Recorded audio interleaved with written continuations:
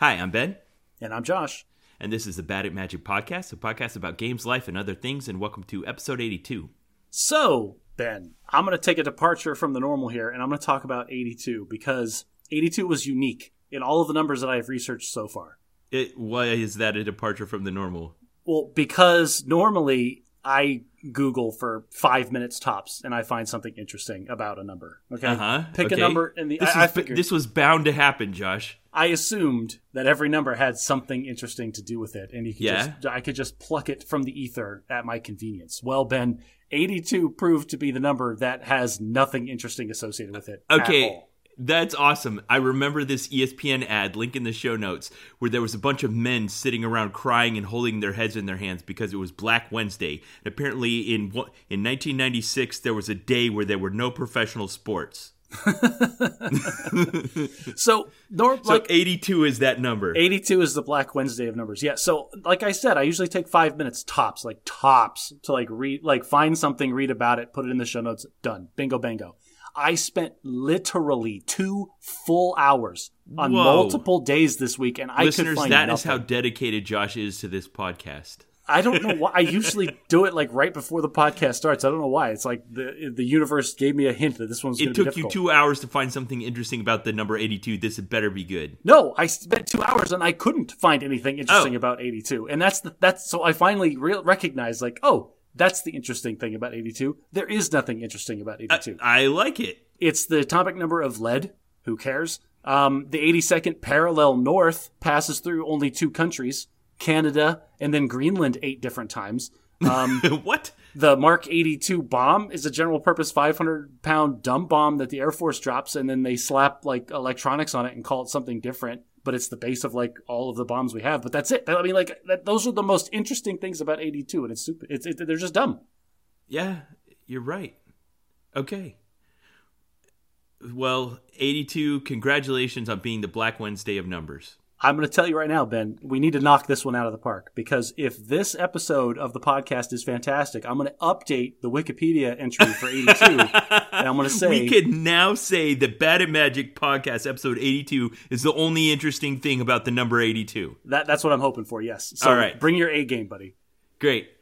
Okay, well, then it's time for some follow-up. And last time you and I had talked about the 75th anniversary of the United States Air Force. And I think you had a little bit of an addendum. So we talked for a long time about the history of the Air Force in that episode. And one thing that I never got around to talking about, and it's because it's very controversial, is the over-representation of pilots and the things that pilots do in the Air Force.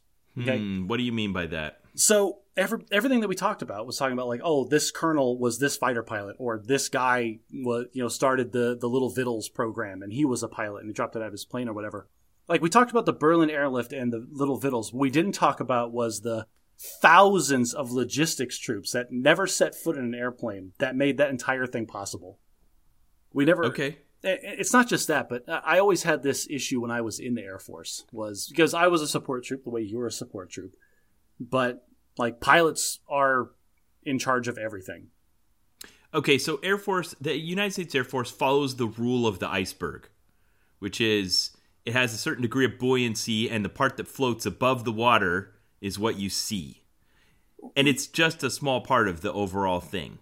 Right. And I get that. And it's the same thing with every other service, is you have the people at the very top, and those are the people that get noticed and people associate the force with. And then there's the iceberg of everybody that's working underneath them. But I think the Air Force is distinct and unique because the leadership that were pilots during their life and the upbringing have a much more, it's a very different career field, because I was in a unique position where I grew up as a support troop.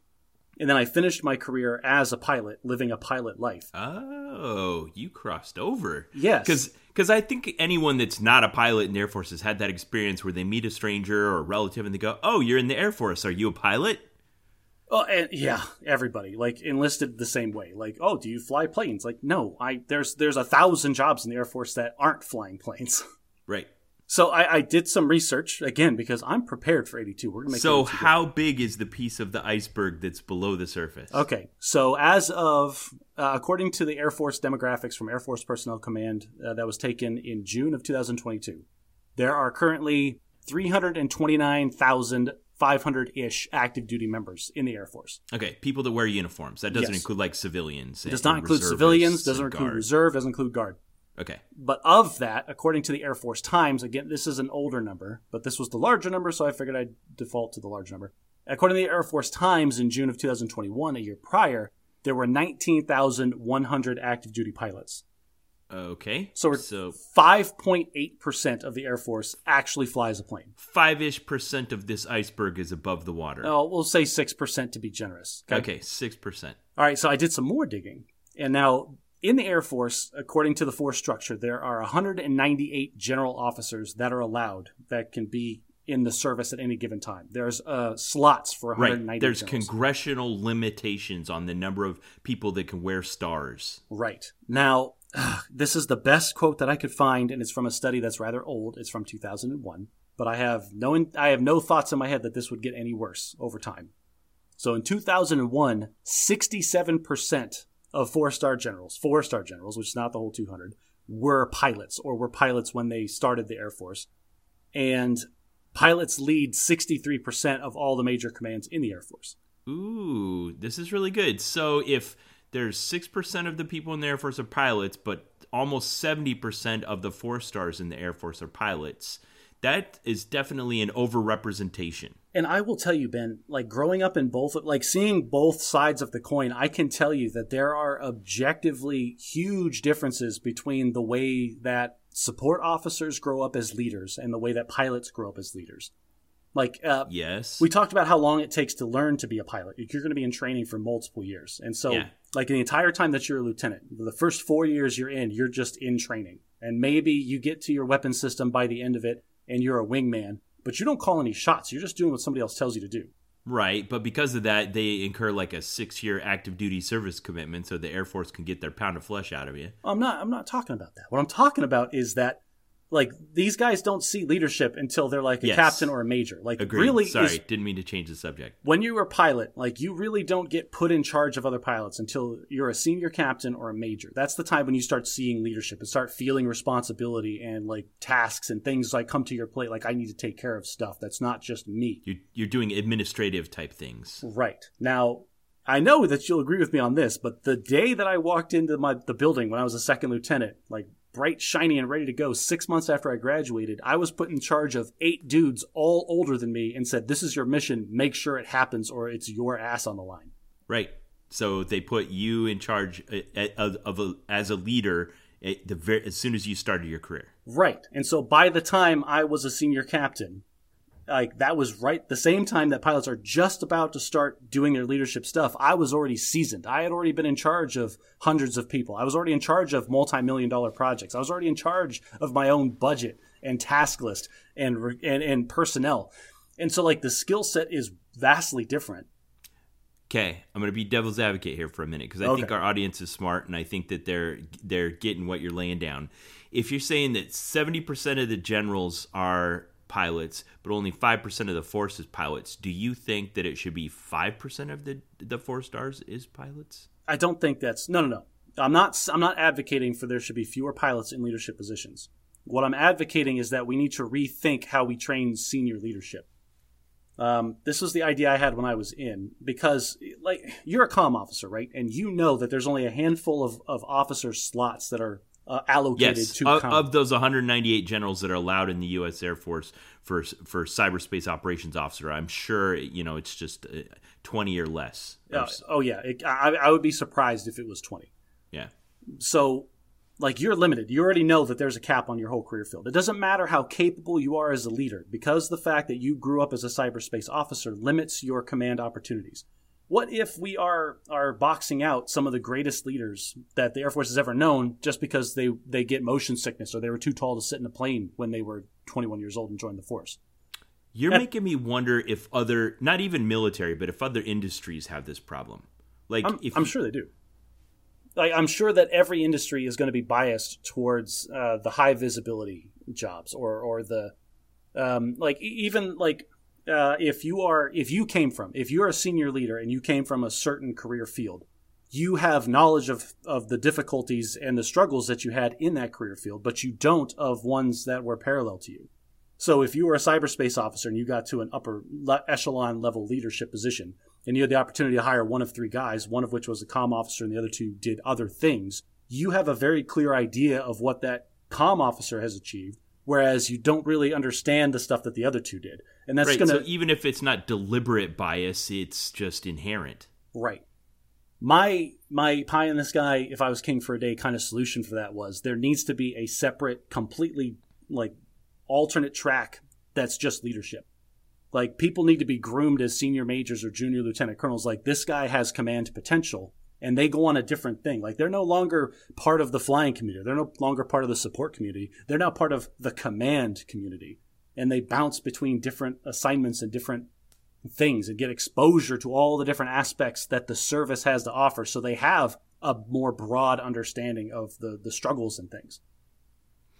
I would wonder if any organization, whatever it is, doesn't have a little bit of this bias towards like, what is it the ultimate thing that this industry produces? And are we biased towards having people that make or have made that thing at the highest echelons of leadership? Well, and this is why I said it's a uniquely Air Force problem. Because the Air Force is so specialized. Being a pilot is such a specialized skill set that they're almost completely isolated from the rest of the operations for the entire time that they're like a junior officer. And they just live in this stovepipe and they don't understand anything what's going on to support like the rest of the career field. It's just fly your plane. I know you're not going to know this off the top of your head, but I wonder, like, for instance, how many NFL coaches used to be quarterbacks as opposed to other positions? Okay. That's an interesting question. It's the same kind of thing. Like, yeah, you could have a lineman be the head coach, but you want a quarterback because they're the ones that see the whole offense and are kind of running the main part of the show. I think you should broaden that a little bit. Less about how many head coaches were quarterbacks and how many head coaches were like offensive coordinators before they got promoted to head coach. Like there's a track through coaching professional sports the same way there's a track through any career field. Yeah. And so yeah, there are.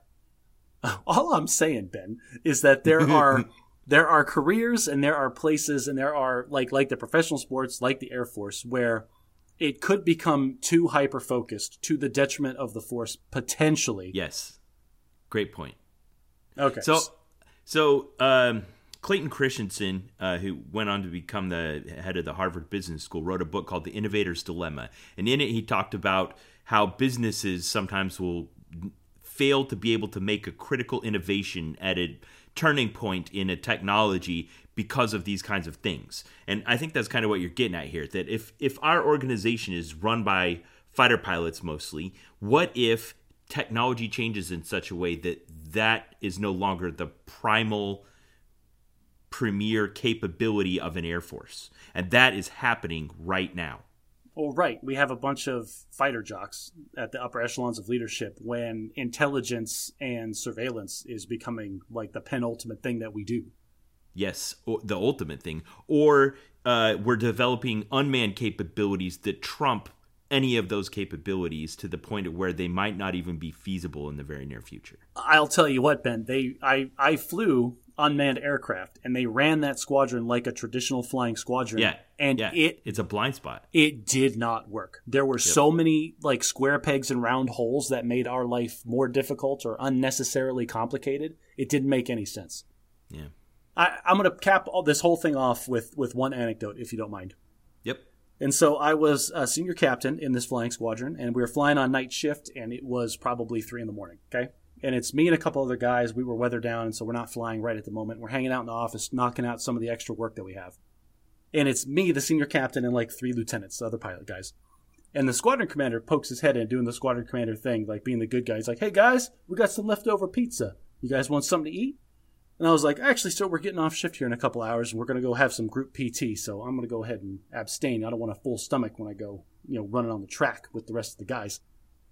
And then the other 3 are like, oh, yeah, pizza, let's hand it over. And, like, they all get a couple slices of pizza, and I started chuckling. And apparently the commander noticed me chuckling to myself and asked me, what's so funny? Well, sir, I just love the disparity between the ex-support guy and all the pilots. The ex-support guy is thinking about the long-term ramifications of his decisions, and the pilots are just like, oh, pizza! You had a little meta moment. It's a good one. Yeah, he did not like me at all, and it was for comments like that. You should, yeah. Maybe you shouldn't have answered his question. Be like, oh, sir, I was just thinking about a dad joke I heard this morning. Yeah. Yeah, there you go. That would have been, yeah, go ahead and time travel back and tell, 25-year-old Josh, hey, stop being such an a-hole. So I heard a formal way of stating a principle I'd already believed for a long time. So on this podcast in the past, we've talked about Occam's razor, which is the simplest explanation is usually the most correct. And this is another play on that, a different version of it that I think goes along with what we're talking about with the Air Force. And that is some guy named Hanlon came up with this adage that never attribute to malice that which is adequately explained by stupidity.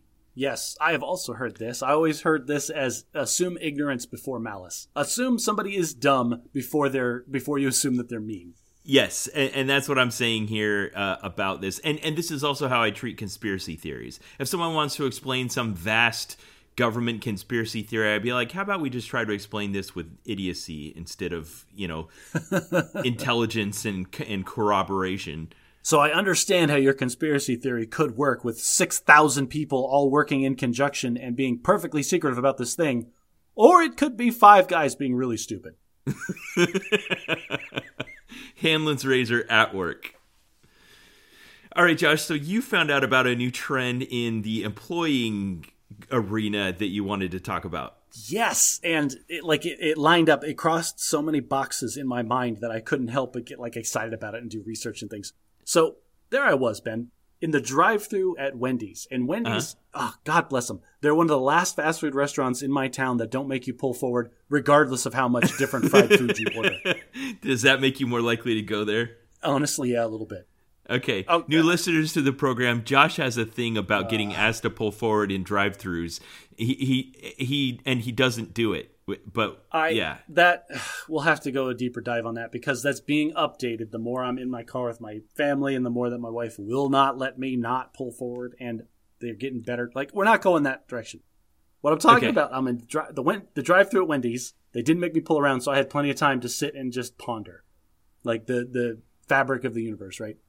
And they had the stickers on the window at the drive-thru. And, they always have the plethora of stickers. And I like reading them to see, what does this organization think is important enough to advertise to me, the consumer? And if you're at a place that the most prominent sticker you see is that the safe is time-locked and will not open after 9 p.m., that says something about the restaurant that you're going to. It kind of does. You probably don't want to be in the dining room in the evening.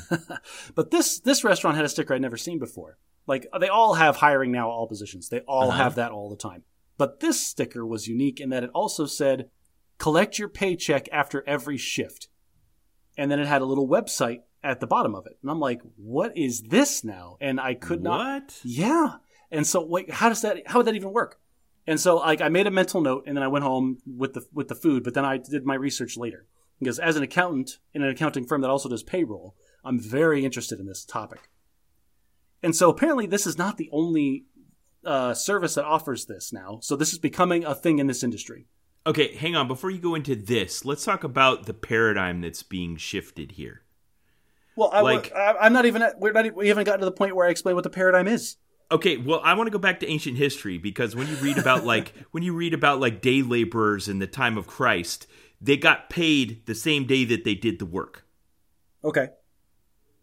That was the paradigm. And at some point between then and now, when we instituted banking, there became this delay. And maybe at first there was a bit of backlash where you were basically giving free labor to your employer for a period of time, after which then you finally got caught up. We just stopped questioning it. It became the norm that whether it was 2 weeks or 4 weeks, that you just did work and waited for the pay to come for the work you'd already done. It was like an interest-free loan of labor from you to your employer. Well, now, hang on a second, Mr. Libertarian over there. Calm yourself down. Let's not blame the banking industry on this. No. Hang on a second. No, take a hypothetical journey with me, okay? Okay. You are a business owner in the 1700s. Banking is a new thing. It's nice to have your money somewhere else. And now you hire a guy, and he wants to get paid at the end of every shift. Cool, no problem. You have already negotiated a wage with him, what he is going to earn, and it's easy to shell out money for him at the end of the day. How? Well, if you have You give coinage, him a writ with a wax seal on it that he goes to the bank and picks up part of his money. you realize banking was like not like a day-to-day. Like when the first bank appeared, it wasn't like, hey, we do payday loans. Like the first bank was for like huge amounts of money between countries. It wasn't for day-to-day So transactions. talk about the logistics of it. Like you said, in the 1700s, the guy doesn't want to keep all his money with him, so he puts it in a bank. Banking was created because of merchants in the Mediterranean. There was multiple different types of currencies that were across the entire trading sphere of this area.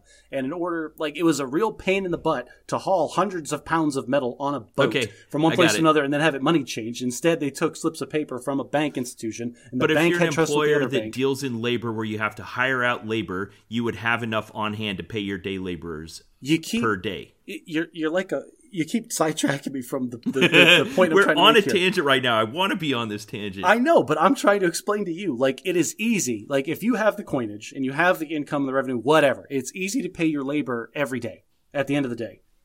Now, multiply that by 600 people. Now you have a workforce, an industrialized nation. You run a textile mill, and you have a shift with 300 people. You're going to sit there, like, how long? Just logistically, how long would it take to pay 300 people in cash at the end of that day? It's a problem. Yes, but it is a problem. Even if you wait 2 weeks, it's still the same problem. Not with direct deposit, not with, like, and there's also taxes that have to be calculated. Is this a luxury? Is this a sign of, like, a first world society? Anyway, so in antiquity, that's the way we did it. Somewhere in the middle, it got messed up to where we, as the worker, have normalized giving our employer an interest-free loan of labor for up to 2, sometimes 4 weeks. And now, in the year 2022, we're going back to getting paid for your labor at the time that you give it. You are so oversimplifying this whole thing, but you know what? I'm going to allow it because I just want to move on. Yes. Okay. So the thing that I researched, the app, and this is not just this service, there's multiple services. Apparently, it is an integrated time clock and payroll service for the employer. So if you run a business, you hire the service, and it acts as both the time clock for your employees to clock in and clock out, and then manage their off time, manage their vacation, manage their sick time, whatever. And then also it automatically runs all of your payroll at the end of whatever your payroll you decide it's going to be, if it's weekly or bi-weekly or whatever. And the employees, if they download the app and it gets linked to it or whatever, as long as somebody in management, either the shift manager or the owner or whoever, approves the time clock at the end of the day, the employee can claim up to 50% of that shift's wages right then and there. So it gets added to their, and this is where the app starts getting tricky because they're also a bank. It's like, oh, we'll just put it in your account with us. Now you can transfer it to your another bank for free, but we give you a free debit card just to make it super easy to leave your money with us. So then they can loan it out to other banks and make their interest loans and all that stuff. So like you said, if you're sitting in a drive-thru and there's a sticker up for this service, that must mean that they intend to attract, this is a way to distinguish themselves as an employer from other employers. The websites for this service talked about all the benefits you get from it as an employer. It talked about better retention rates. It talked about less absenteeism. But, okay, the website is trying to sell it to the employers, but the sticker is trying to sell it to the employees. Well, and I could get that. Like if you're working a minimum wage job, or if you're living close to the bone, if you don't have a lot of slack in your day-to-day budget, then you're going to want to get your money as quickly as possible. That's a desirable feature to you. The sooner you get your paycheck, the better. If you've never been in a position where you got your paycheck and then you paid like all of the must-pays and you only had $200 for groceries between now and the next 2 weeks, never mind actually, going out and doing anything, that's an unpleasant feeling. Yeah. Okay. So what do you think? What's the verdict? So, and that's the thing, as I started thinking about it, because I have to. Like, if this is going to be something that is being implemented for small businesses, as a small business accountant, I need to be aware of it.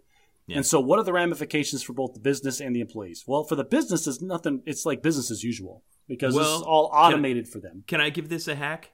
Sure, go ahead. Okay, so I would bet, I don't know for sure, I don't know any data or statistics about this, but I would bet there are cycles of employees quitting immediately after a payday. Okay. Like if you were to take 1,000 quits, I bet that they would line up more with like the day after a payday than something else. And that's just because that's when they're going to get the maximum paycheck that they would otherwise earn? Right. Okay. So if you flatten that out so that they get paid every day, I think it would normalize your kind of hiring cycles, although it also kind of increases the likelihood of you just losing someone with very little notice. Yeah. And like the website mentioned absenteeism, and I could see that. If you're collecting a majority of your paycheck after you work every time, then that more closely allows you to associate the work with the pay. Instead of getting your pay after 2 weeks of living up with this job that you hate, it's a lot easier to call in sick when you hate the job and you're not, and the money is still 2 weeks out. But if you get your paycheck every time that you go work, it's a lot easier to be like, man, I really should just go into work and get the money. Yeah. Yeah, I'd be interested how that long-term, how that affects those kinds of things. So a couple of things here. I started talking this with my wife, and she rightfully corrected me because I immediately started saying, well, if you're working one of these jobs and you're living this close to the bone, this is going to make you more dependent on your employer. Because my assumption was that if you want to collect half of your paycheck immediately, that means you're turning around and spending it. But that might not necessarily be true. People could just be putting it away. And just because the capability is there doesn't mean they're taking advantage of it. And so she rightfully called me out, like, you don't know what these people are doing with the advance on the money or getting the money faster. It could be exactly the same as if they got it every 2 weeks. I feel like you kind of reveal your bias by calling it in advance.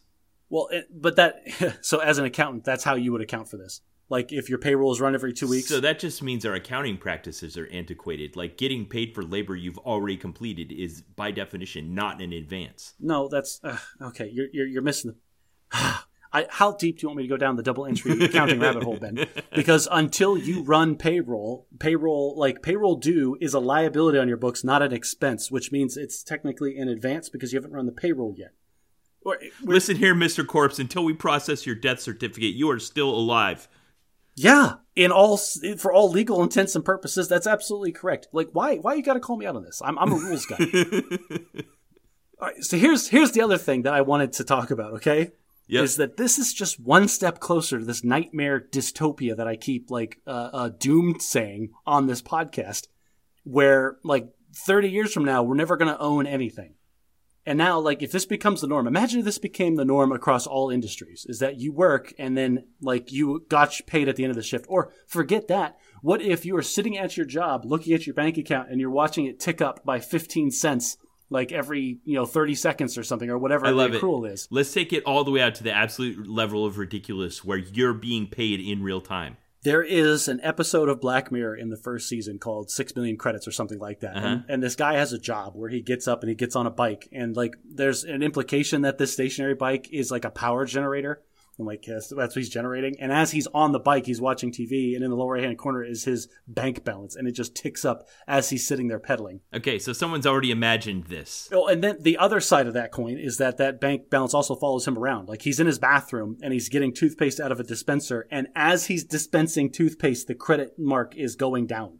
Like, if he wants a lot of toothpaste, it's going to cost him more than just a little bit. So that's the dystopian version. You've talked frequently on this podcast about the utopian version, No. which is in the future we have enough resources that we stop tracking all of that. Well, I'm also, but I'm fear of the dystopian where in the future we don't own anything. Where, like, travel, like, your car is a service. Your clothes you just get from Amazon on a rental basis and return after the lease is over.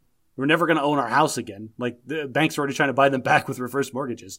Like, in the future, we don't own anything, and we get paid every minute that we're at work. And so it's just, yeah. You frequently talk about how the only thing that we really have is time. And I think someone made that movie, too, where there's, like, you have time, and everything you do is just negotiating in increments of currency of time. Yes, that's... It's Justin Timberlake movie. I forget what it's called. It's probably Just in Time or something. It's got Olivia Wilde. It's a good movie. Okay. Yeah, I didn't watch it. All right. So what do we do? Are we starting a company today? Is this something we want to participate in? Is it just complicated because the accounting rules are based on the old assumptions? I think this is absolutely good for a job with very high employee turnover and very replaceable labor. Like, if you just need a warm body to sit in a spot and do a thing that's quick to train and easy to master, then this seems like a good way, assuming all their statistics are correct, assuming it actually reduces absenteeism, assuming it actually increases retention. then this is only a good thing. Like if this is a service that employees are taking advantage of, then clearly it's something that people want. And so being able to offer that is just a good thing that you can do as an employer. At the same time, if I'm working in a professional job where I need somebody that's highly educated, highly skilled, highly trained, I don't think this is something people would take advantage of. But that could just be my bias. Like I don't see myself taking half of my paycheck out every day. But at the same token, like maybe some family emergency comes up and I need an advance. Like payroll advances have been a thing forever. So who knows? Yeah, and at high interest. So this could actually be a big boon to the lower end of the socioeconomic spectrum. Okay, I said payroll advance. I didn't say payday loans. Those are different. Okay. You had put a placeholder in here for some batted adulting, and your prompt question is great. I had a discussion about this week, so I want to hear what your thoughts were. Okay, so this is the question that I had. Experienced this in my life. Is Ben, tell me, does stuff expire? Like for real? Does stuff really expire? Does stuff really go bad? Okay, so yes and no. Let's talk about all of them, because milk expires, Josh. Well, yes, Ben. I'm aware that but aspirin. Well, yes, you're exactly on the right track, because I say this. I have this little back and forth with my wife all the time, where Nicole, in general, I'm going to speak wrong for her, and she's going to get mad at me. I'll have to retract this next episode, but it's fine. Right now, I'm taking a stand. In general, Nicole is a firm believer in the expiration dates on stuff. Trust what it says for every expiration date on everything. What if it was, the internet joke, what if it was on a jar of salt? Well, yeah, and that's the joke. It's like, oh man, this salt was in the earth for 250 million years, yeah. But it expired in November. Dang. That's the thing. Like spices, I am of the opinion, she is of the opinion that stuff expires and we should obey the expiration dates that are printed on the packaging. No matter what. No matter what. I am of the opinion that the FDA requires an expiration date even for stuff that can't logistically expire, and that we should take, with a grain of salt, all of these expiration dates for the different things. Yeah, good one. So the thing that this came up for in my life this week is I made a batch of cinnamon rolls from scratch today. And I got some yeast out of the cupboard that I hadn't used in a while, and I looked at it and it had an expiration date on it. Now with yeast, what's being measured isn't that it's going to become dangerous, it's that it's going to become ineffective. Okay. That there's almost like a half-life of the tiny organisms that are in suspended animation in this jar awaiting some kind of food so that they can turn it into gas that will make bubbles in my bread. Oh, well, we have an absolutely easy way of measuring this. How many bubbles were in your bread when you made it? Yeah, not enough. So over time, this is a function that just goes down and down and down and down. So they're basically measuring with that expiration date, I think, how much is the acceptable amount of reduction before you don't consider this a valid product anymore, which is way different than a product that could potentially become toxic or dangerous over time. The product that I used that was expired this week was honey mustard. We had a meal that was it's it's called Birox. It's Russian in origin. It got transferred to Kansas, and my wife had them as she was growing up. Anyway, it's basically meat, cabbage, and onions that were baked together, and then you put like actual bread around it and bake them that way. So they look like little hunks of rolls, but they've got a delicious meat surprise on the inside. And you eat them with mustard. And we had honey mustard in the cabinet, and I looked at it, and it expired last year, November of 2021. And do you have any idea how long that was from when you purchased it? Oh, no clue. No clue whatsoever. Darn.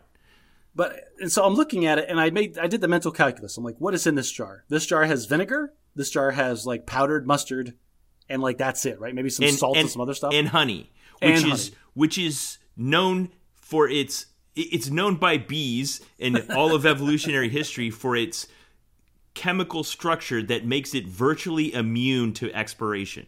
Okay, so there you go. So it sounds like you're on the same side as me. It's there is nothing in this honey mustard that could possibly ever go bad. Right.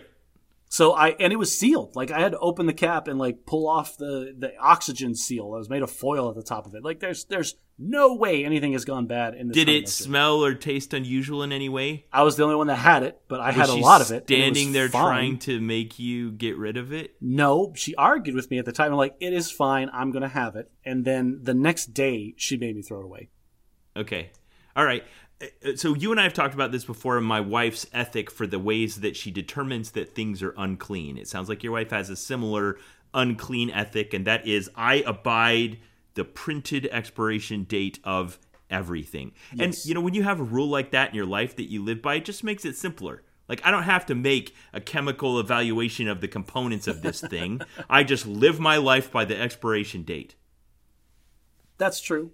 I mean, I'm a lot laxer on that because, I don't know, maybe I feel like I have a hardy constitution and I rarely get sick. So yeah, I've drank my dad's milk the kind of guy that cuts the mold off the cheese and keeps on trucking. I mean, that's how they age cheese sometimes. But, like, I've drank milk a few days after the expiration. Whatever, man. Like, sometimes you just got to do what you got to do to get through the day. But you look me in the eye and tell me this dried oregano is expired. That's not a thing. Yeah, it's definitely not toxic. It perhaps is less effective, I guess. What, the oregano? It's less oregano-y. Yeah, it's lost a little bit of his oregano-ness. they're a little less leafy as time goes on. Like, I don't get how that works. Yeah, well, I mean, I could definitely taste the difference between fresh ground pepper and, like dehydrated flaked pepper. Well, now hang on a second. What constitutes like old pepper that's from the mill? Like, is it preserved better when it's in the whole kernels as opposed to being pre-ground? I'm sure there's someone that knows this, but I can definitely taste a difference. Guaranteed. There's got to be a field. Like, there's a scientist who has spent his entire adult life specializing in the oxidization of the molecules of ground pepper. And I want to talk to that guy. I want him to be the first guest on our podcast, and I want to grill him for 45 minutes about the oxidization of pepper. So Jerry Seinfeld does a great routine about this in milk. He's like, how do they know what the date is? Like, is the farmer milking the cow and the cow looks back and goes, October 14th. He's like, how do they know? And I don't know about you, but I've had milk that's before the date and spoiled. Yeah. There's a lot of variables there. And milk that's after the date and not. You're right. There's a lot of variables. After the date and not. So, I tend to live in such a way that I'm making an actual determination on the thing itself rather than just trusting the date. I'll tell you right now, Ben, like, we live in Arizona. And so if you leave the milk like on the counter or in the trunk of your car for more than 15 minutes, I don't care if it's not going to expire for 2 weeks. It's expired now. Yes. However, if it's something that relies on the fact of like moisture getting into something in order for it to expire, then things in Arizona are going to be preserved longer. Like, my bread lasted a lot longer in Las Vegas than it does here in Louisiana. That's true. We don't get a whole lot of moldy bread. Like, we have to really neglect our bread to get mold on it. Yeah. So I had one like this happen a couple weeks ago when my daughter left for the airport. So there was this old episode of Seinfeld where George Costanza revealed that he had an insecurity surrounding revealing his ATM pin to anyone ever under any circumstances. And they're like, that would never happen. You would actually need to give your ATM pin to someone. So then they came up with this outlandish, improbable story that they played out in the episode where George actually had to give his ATM person to someone. Do you remember this? Did you see this one? No, I don't think I did. Okay, I can't remember the exact logistics of it, but I think he'd been in the booth and he'd left and then he'd forgotten his card and the guy behind him walked up to the booth and it sucked the guy's necktie into the card slot. And it wouldn't eject it until he punched in. And then the building caught fire. So this man's life was on the line. This man's life was at stake unless George... and then George was locked out, so he couldn't just go up to it and type it in. They set up the exact amount of circumstances that like he had to shout out in front of a bunch of strangers what his ATM pin was. And of course, since they're toxic, horrible people, he's sitting there like really considering not doing it. Yeah, because he's the average New York person. Yes. So I didn't... everybody watches that and they laugh because they have that little insecurity about telling other people your ATM pin or whatever. Like, yeah, I would be insecure if I had to do that. And I think, oh, but I don't really have any insecurities and nothing like that. Something like that happened in my life. So my sister-in-law had breast cancer and she's recovering, but she needed some treatments. And it turned out that she needed someone to come stay at her house for a couple of weeks. And so she called and said, hey, can your 19-year-old unemployed daughter come stay at my house in 3 days? And we're like, we asked her and she was ready to go, and they bought her a ticket and she had to go. So it required my wife driving from Shreveport to Dallas, which is 3 hours away, and it was on a Saturday. So I was laying in my bed peacefully on a Saturday. You didn't drive her? No, it wasn't my turn. It wasn't your turn to drive 3 hours to Shreveport? If you remember about 6 months ago, my wife's parents got stranded because of COVID at my house, and someone needed to drive them to Dallas, and I took her parents to Dallas. You have to drive to Dallas so much, you have a turn counter? Like, you figure out whose turn it is to drive to Dallas? It's just a crappy drive. It's a 3-hour drive. What's 3 hours from Phoenix? Is Las Vegas? No, what is Los Angeles 3 hours from Phoenix? Actually, yeah. Let's just go ahead and say that. It's probably like closer to 4. Yeah, it just ruins your whole day. You know, like if I was planning on having a relaxing Saturday and you throw in a drive to Dallas, the day's done. Toast. It's going to be the whole day, and it's like a not very exciting drive. It's what is that, East Texas, so there's nothing. Yeah, East Texas, nothing. So it was her turn, and I was laying in bed thinking I was going to get to enjoy my day. I actually had a talk in church the next day, so I needed to spend the day writing my sermon. And I was laying in bed, minding my own business, and they wake me up, and I'm like, what's going on? They're like, we need your help right now. I'm like, what? They're like, well, we got to leave for the airport, or we're going to be late, but we need to know if Kaya's suitcase is too heavy to take to the airport. But if we put it on the scale, it covers up the numbers. So we need someone to stand on the scale and hold it, but it's too heavy. So we need you to do it. This is the weirdest setup so far. Okay, you needed somebody that was strong enough to hold the suitcase and stand on a scale. And then you could weigh just the person and get the difference, and that would be what the bag weighed. Yes, but now I have a situation with no notice and no escape where my wife and daughter have to stare at the numbers on the scale that I'm standing on. And I've gained a little bit of weight recently. I haven't looked at a scale myself in probably 6 months, and I was a little bit self-conscious about it, and I didn't know what the number was going to be. Ben, wow, you're really throwing me for a loop because I didn't realize I was co-hosting a podcast with a 27-year-old woman. I'm feeling like George Costanza here, Josh, and I'm like considering my options. I'm waking up out of a dead sleep. I throw on some sweatpants and I kind of stumble out in the living room, and they got this 50-pound suitcase in the scale, and it's like this. I got to stand on it and let them read the numbers. There are so many things happening here. So first of all, it's 3 days. How on earth is your 19-year-old daughter? Oh, there, I answered the question. How is she packing more than 50 pounds worth of stuff for 3 days? She's still there. Oh, how long has it been? 3 weeks. Oh, 3 weeks. Why did I think 3 days? She's not coming back till Christmas. Maybe she'll put down roots and not come back at all, and we'll bring out more of her stuff. Like, this was a big deal. She was leaving. Oh. And listeners, you didn't realize, but Ben will probably edit it out, but he knocked on wood there, hoping that Kaya does stay out of the house. I'm really fond of her, Josh, and it was kind of sudden. So there was also that element of it. Like, I thought she was going to be here, and then bam, she was gone, and I didn't really even have a chance to say goodbye or, like, spend a minute with her. That's like every parent has ever said when their kids go off to college. That's so cute. Yeah. Okay, now the other part of this is, who cares? Like, you're a grown man. Who cares what you weigh? Who cares if you yell out your ATM pin in front of a bunch of strangers? You could just change it. No, okay, your ATM pin is private information people could use to ultimately destroy you financially. Your weight is completely inconsequential. That's just how much gravity hates you. That's all that is. All right. Apparently.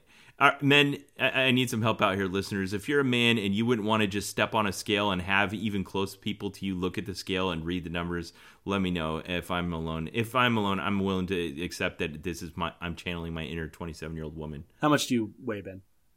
I'm not telling you. I'll tell you on the podcast right now, and I guarantee it's like way more. I would say it's at least 30% more than you. Okay. I was relieved. Because I didn't know what it was going to be, I was relieved that it wasn't as high as I thought. I think it was 209. Okay. I weigh 265 pounds. Yeah. And I'll tell you right now, this is weight and age are the same in my mind, okay? You're also 4 inches taller than me. Well, Ben, look at me. Neither one of those numbers matter at all. Age is a lap counter around the sun. How do you feel That's the real measure of like how I feel old like I you need are. new pants. Weight is just a measure of how much gravity hates you. Like if you are happy with the way that you look and feel, then who cares what you weigh? All right, so let's talk about not being happy about how you look and feel, because I saw something else this week that I'd never seen before, Josh. I sent you a link to it. Did you look at any of this media surrounding leg lengthening surgery? Oh dear. I heard about it, but I did not click into it because I knew that was going to involve x-rays that were going to make me woozy. Okay, yeah, sorry. I'm going to describe it a little bit. So apparently this is falling mostly, there are medical reasons where you could get this, like if you have an orthopedic defect and one of your legs is shorter than the other, this can just correct the defect and line up your legs and make it so you can walk and not have horrible, debilitating, lifelong consequences. However, as with any surgery like that, there's also a version of it that basically brings out the rich people that have some vain reason for wanting to take advantage of it. And in this case, what they do is they take your femurs, they crack them in half, install a titanium screw in them, and then it has a remote battery-powered motor that every day lengthens your bones by 1 millimeter. So basically, your legs are in a constant state of healing from broken bone for 6 months until you've added, 3 inches to your height.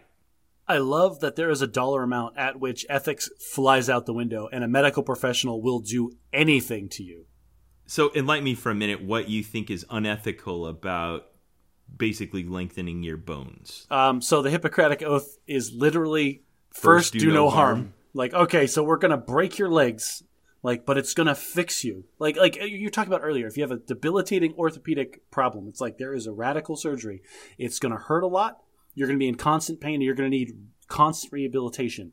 But it could bring you back to a sense of like a normal life. Oh, or you're just rich and want to be an inch taller? Well, I mean, it's going to be ludicrously, oh, what's this? A check for $150,000? Oh, that's fine. Go ahead and sign this waiver. We'll knock it out. Okay. I'll break both your legs tomorrow. All right, you convinced me. Unethical. So, and then if once you've lengthened your femurs, you get a bit out of proportion. You look kind of funny. Well, yeah, because it's just your femurs. Like, you're not stretching out every other bone in your body. It's not like you're taking a person and like just stretching their whole thing. You're taking one tiny sliver of it and making it taller. So then after you've healed up from that, they can break your tibia and your fibula and install a screw in those and give you another 3 inches. So you could be 6 inches taller, all legs. What does this do to your tendons? What does this do to your muscle fibers? I don't know. That's why it's got to be excruciating, just like constant torture. Oh, until like all of the 6 months of physical therapy are done with, right? Of course, we haven't had long enough to see like what this does to you long term. Like if it destroys your spinal column, or like you get early onset arthritis, or I don't know. All right, so like first, like this specific procedure, that's a hard pass for me. No thanks, I'm tall enough. We're good here. But this is, and you rightfully identified, like one of the first steps towards serious, like kind of body altering, body augmentation technology. Yes. So we consume all kinds of media where we examine some kind of future where like we're cybernetic or androids or, some kind of combination. I forget the sci-fi term for it when you're like a human. Cyborg, those kinds of things. This is it. It's here. Congratulations. We did it. Ben, over on this shelf, I'm pointing at it where all my gaming stuff is. I have a role-playing game that I played in like the late 90s, and it's called Shadowrun. And the coolest part of that whole game that I loved to death was the cyberware, they called it, like the augmentations that you could buy for your character in this role-playing game. And some of them just sound so amazing that I want them to be real. And so any steps that we can take to get closer to that sounds great. Like, for example, we're talking about bones, and this game has, like, for a price, you can have all your bones laced with Kevlar. Just like a Kevlar mesh on the outside of all of your bones to make them... Like Wolverine and adamantium. Yeah, make your bones nigh unbreakable. Or one of them was fly-by-wire, but for your nervous system. We're just going to rip out all of those crappy organic nerves and replace it with fiber optics, and it's going to be awesome. Like, just crap like that just sounds... I don't know. Like, maybe that's the dystopian nightmare future that I was talking about before. So they kind of normalized it in Back to the Future 2. You remember some of the next generation technologies, and there's a scene from the cafe where Griff comes in, and he's messing with Marty's son. I don't remember what his name was. And if you remember, he kind of like made this mechanical sound and got taller. just all the. Well, I mean that happened in the other movies too, and it was Biff just standing up. But like, yeah, same thing. Like all of the hydraulics like pressurized, and he was ready to like pummel him into a dust. Yeah. So, yeah. I mean, it could just be normal. Like the guy next to you, like he's taller than he was before, or whatever.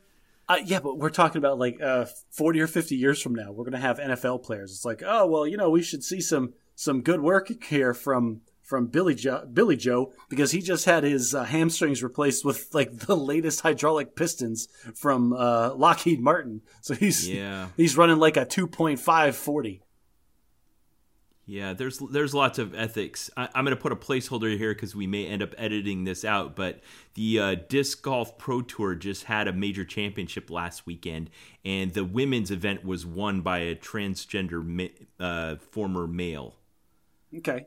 And there's lots of controversy surrounding that. They've had to cut off all the comments on all the videos, and well, that's just we're not going to. Are we really wanting us to talk about gender identity in America? I don't think we are, but there is. I feel like we're in this intermediate period where we haven't figured out what we want to do about it long term yet. I think you've identified it correctly. I think we are transitioning from a society that was very binary in its thinking about what gender is, and then there are people that are identifying not as one or the other, but like identifying that gender could be more of a spectrum or a personal choice even.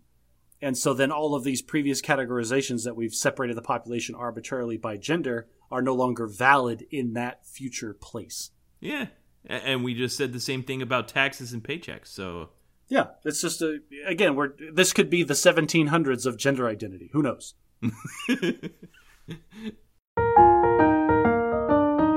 All right, I got a bad at husbanding for you, Josh. Okay. So this is one I think I'm going to attribute to like birth order in our families of origin. So my wife and you and I are both oldest children. I think we have some of that oldest children camaraderie. Like you and I both understand the ethic of what it's like to be teased by a younger sibling. Okay. Whereas other people can't relate to that. Or what it means to kind of be a leader. Well, I am the oldest child of my family, and my wife's second to the last in her family. We both come from big families.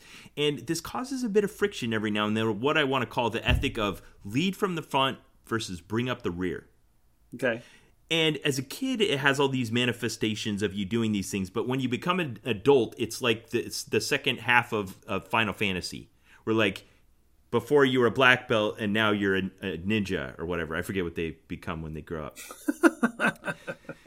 And you still have all the same characteristics, but it manifests differently as an adult. So the bring up the rear ethic versus the lead from the front ethic. Let's say, for instance, you are parents of 6 children and you're trying to go load up the car. The person who has the lead from the front says, I'm going out to the car, and he goes and gets in the car, and then you wait for the children to come get in the car. The bring from the rear ethic is, I'm not going to leave this house until everyone is out before me.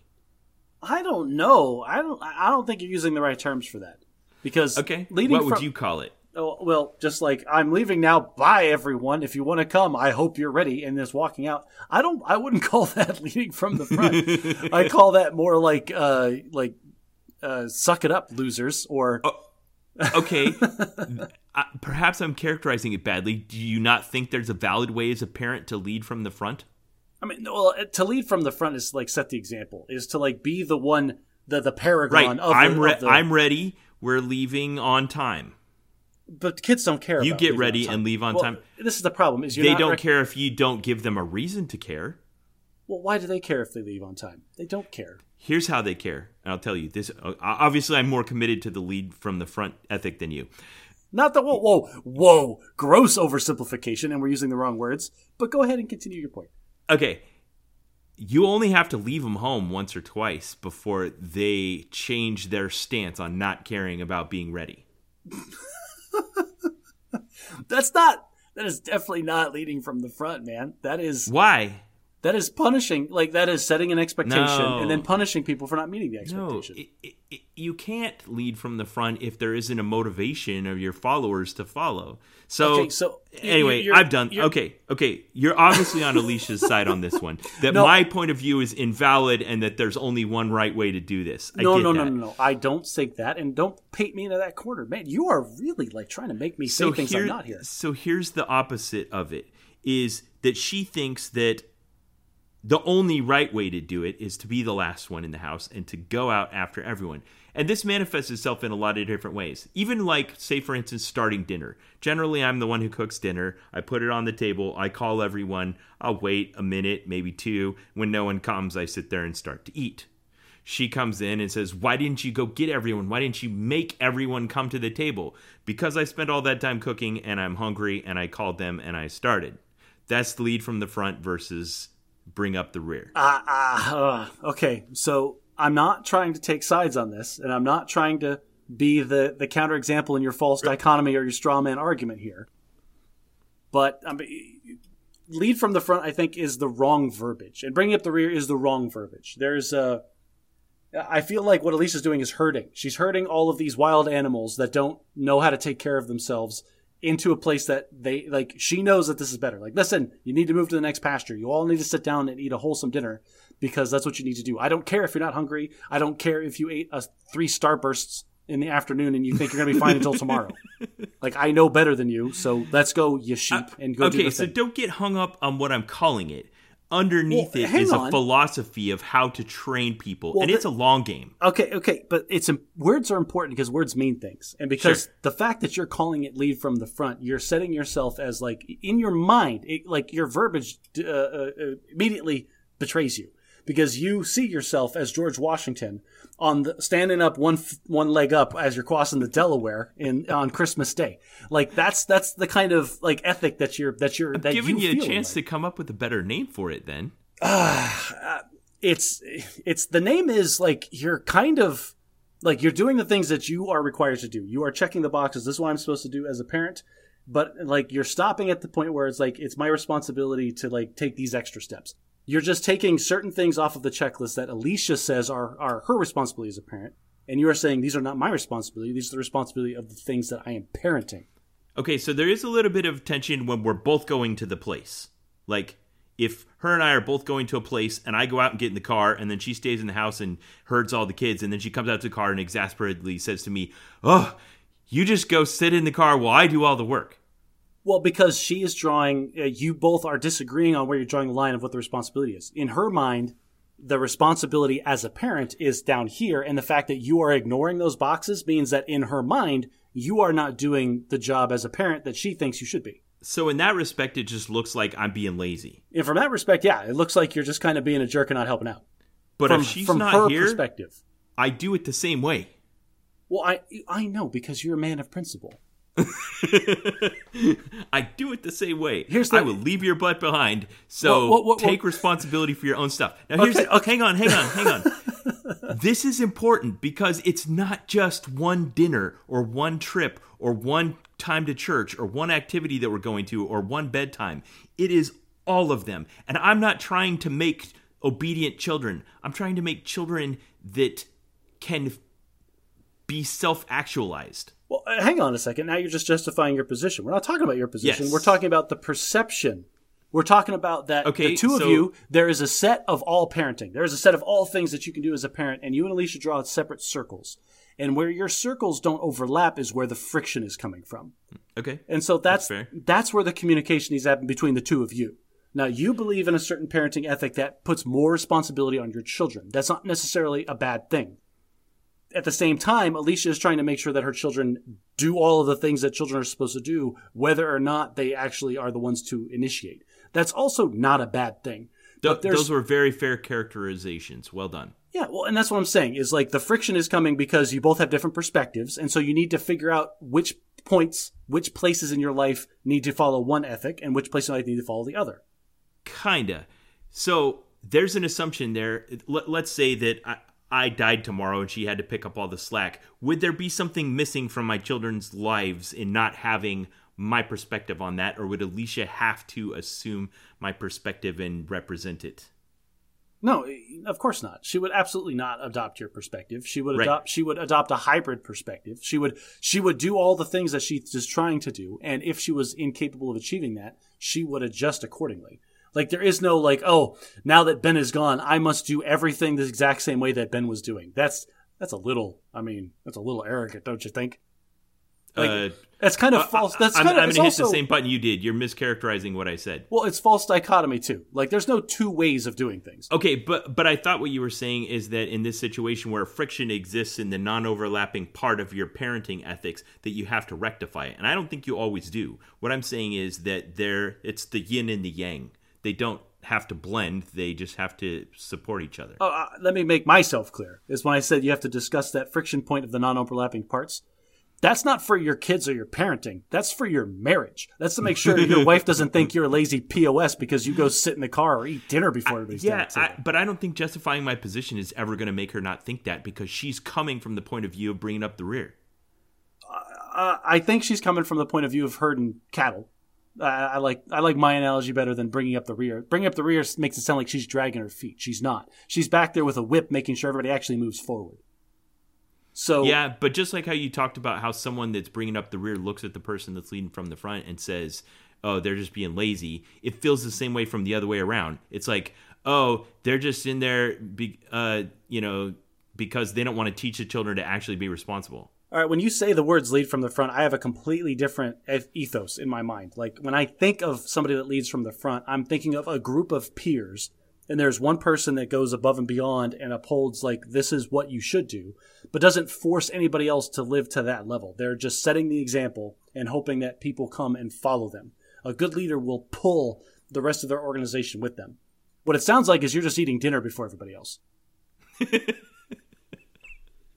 Okay. That's probably a good place to stop.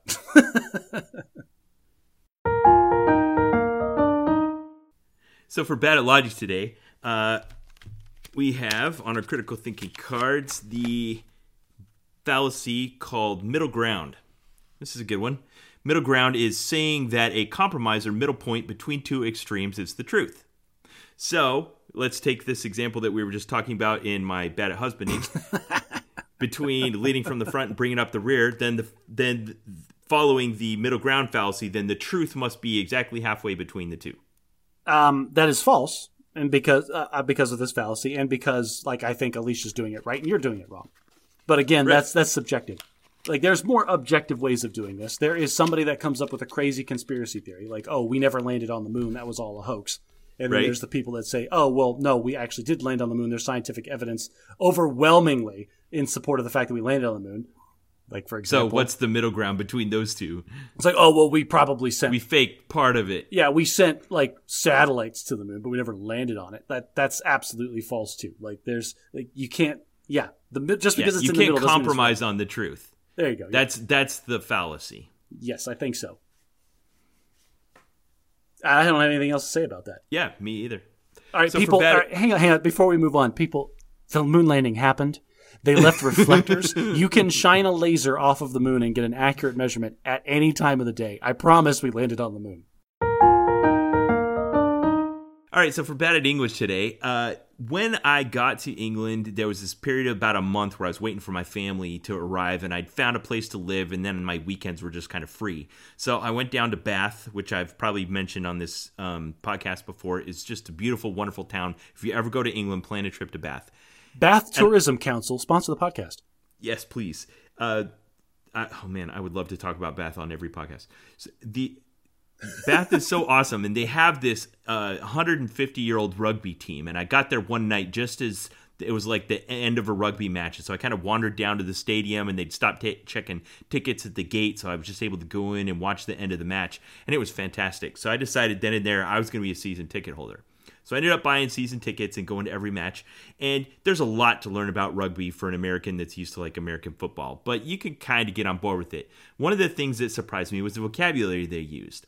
Now, there were terms I'd heard before that could describe things in any sport. Like, for instance, if an athlete does something remarkable and they do it more than one time, you have a term to refer to that. Like, for instance, what do you call it in a hockey match when a player scores 3 goals? That's a hat trick. Right. You know that. It's a hat trick. Do you know why it's called a hat trick? I don't. I don't know why it's a hat trick. Yeah, apparently that term comes from cricket. It goes back like 200 years to this. Basically, a hat trick in a cricket match is a very unlikely event when a bowler, the person pitching the ball at the wickets, hits it 3 times in a row and retires 3 consecutive batters. Okay. And 3 is the maximum number because then that's a side and you change teams. So you can't get more than 3, but getting 3 is very unusual because usually they'll at least score 1 run in between and it's not actually a hat trick. So, and the reason they call it a hat trick is one of the first guys that did it, then they pitched in, everyone bought him a hat, and so it became called a hat trick. And then we use that in hockey and we use it in rugby, but they also have a term for only scoring 2. I had never heard this before. I don't think we use it in hockey. It's called a brace. And I heard the announcer in the rugby stadium say, he just scored a brace. And I was like, a brace? What's a brace? But I knew it meant 2 just from the context. A brace comes from Old English in the 1850s. It was a term used in hunting. If you got 2 of something, like you went rabbit hunting and you got 2, you call it a brace. It means pair in like Anglican. So yeah, that's a term we could use. I guess you could call it a brace of home runs or a brace of touchdowns, but baseball and football don't lend themselves as well to the kind of terms as hockey and soccer. Ben, you do this from time to time, and this is one of those rare moments where you have stumbled into an area where I am both bored to tears and utterly fascinated with the concept.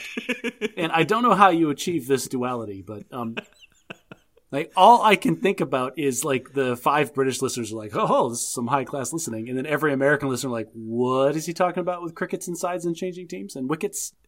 What this does remind me of, if you don't mind me going on a tangent for a second, we were watching the U.S. Open, and my son asked the question that everybody asks when they're watching tennis, like, why does it go from 0 to 15 to 30 to 40? Why is the scoring so weird? Yeah, why is the scoring so weird? And I actually looked it up and found the reason for it. I do not know the reason. I want to know. Okay, so here's the thing, is they used to keep score on clocks. And so when somebody scored, they would move it the minute hand to the 15, and they scored again, they move it to the 30, and they score again, they used to move it to the 45. The problem is you have to win by 2 points if you're going to win a set in tennis, right? Like if you're both tied, you have to score twice. And so it was difficult if both players were at 45 to tell who had the advantage at that moment. So they changed the third score to 40, and then if you had advantage, then they would move the clock hand to 45. That's fascinating. So okay, there you go. That was awesome. I'm so glad we stumbled into that. Well, Josh, if you're bored by talking about a brace of goals in a rugby match, never fear. We're about to talk about American film director Michael Bay. Oh, Ben. Ben, Michael Bay is such a controversial figure because he's so polarizing. Either you love his movies or you hate his movies. Wait. Let me rephrase what you said. Either you love his movies or you've turned 13. And that's the internet just classification, but I don't want to say that. Like sometimes I'm in the mood for just a mindless action nonsensical movie, and I will say this: my wife and I on several occasions have sat down on the couch with alcohol and said, let's turn our brains off and or make fun of whatever we're watching for the next hour and a half, and we will turn on a Michael Bay movie and do the Mystery Science Theater 3000 treatment the whole time. And have a good time. And have a wonderful time doing it, yes. Okay. All right. Well then, let us talk about the what is good and bad about American film director Michael Bay. All right, do we want to start with specific movies or do we want to start with meta commentary? Kinda both. So back in 1995, I want to say, Michael Bay made his debut when he was sponsored by producer Jerry Bruckheimer and released Bad Boys. A classic. Everybody knows Bad Boys. It is in a way.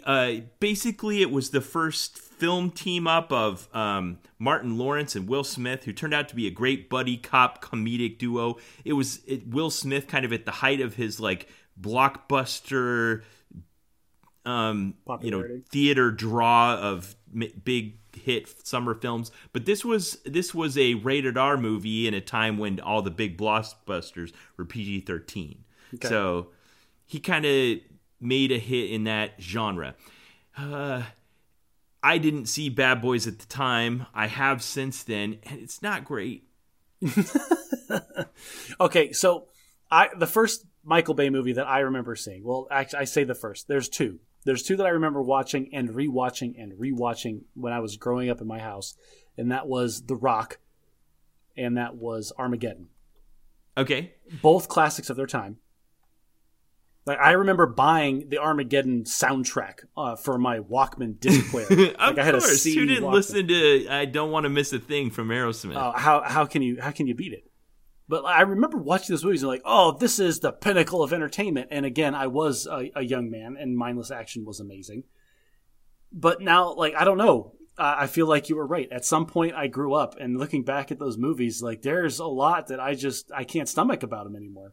Yeah, and it feels like he hasn't really learned his lesson, although there's a little bit of evidence that he might have. So producer Jerry Bruckheimer, who's had some great hits, but he is kind of known for this bombastic, high-budget action kind of genre, found Michael Bay and kind of put him to work, and he made Bad Boys, which kind of tips at about the 50% level on the Rotten Tomatoes tomato meter. But it made enough money and started this trend of Michael Bay's career of kind of this big discrepancy between how much money he makes at the box office and whether or not people actually think his films are good, which shows that there's this thing that we want is a movie going public of like something else other than what is worthy of critical praise. So we're making a lot of assumptions about if people actually know Michael Bay movies. He's only directed 15 films.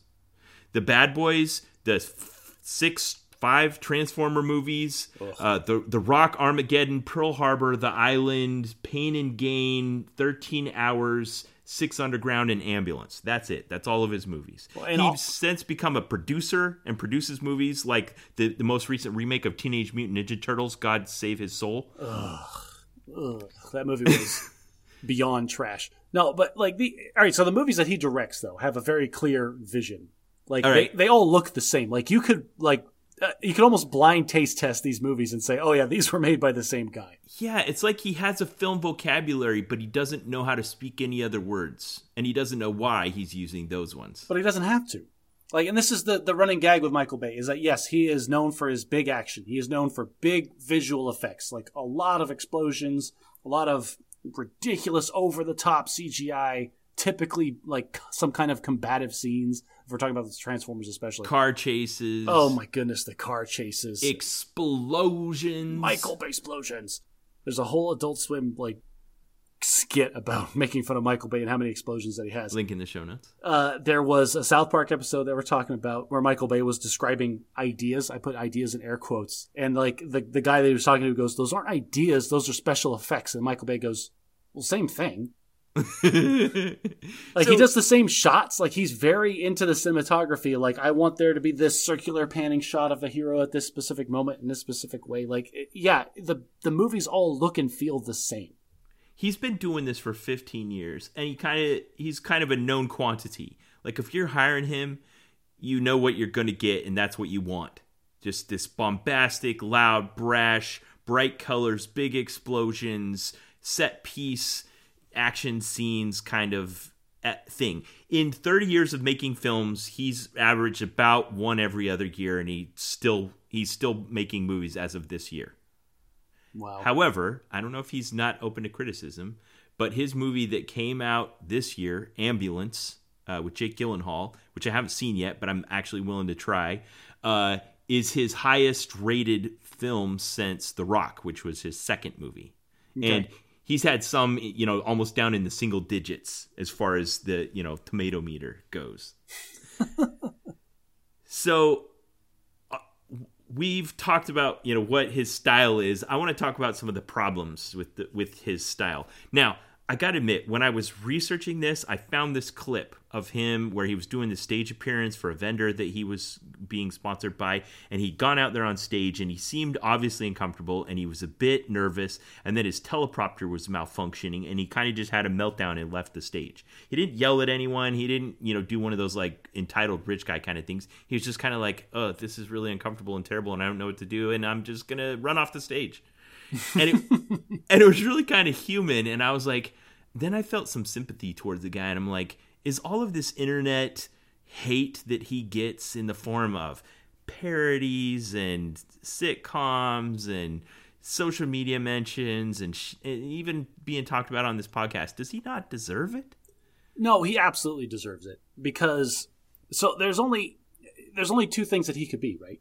Either he is just completely unaware of the kinds of films that he makes, and he just keeps making it over and over and doesn't understand all the criticism that he's receiving, which is highly unlikely, I think, for someone at this level of success.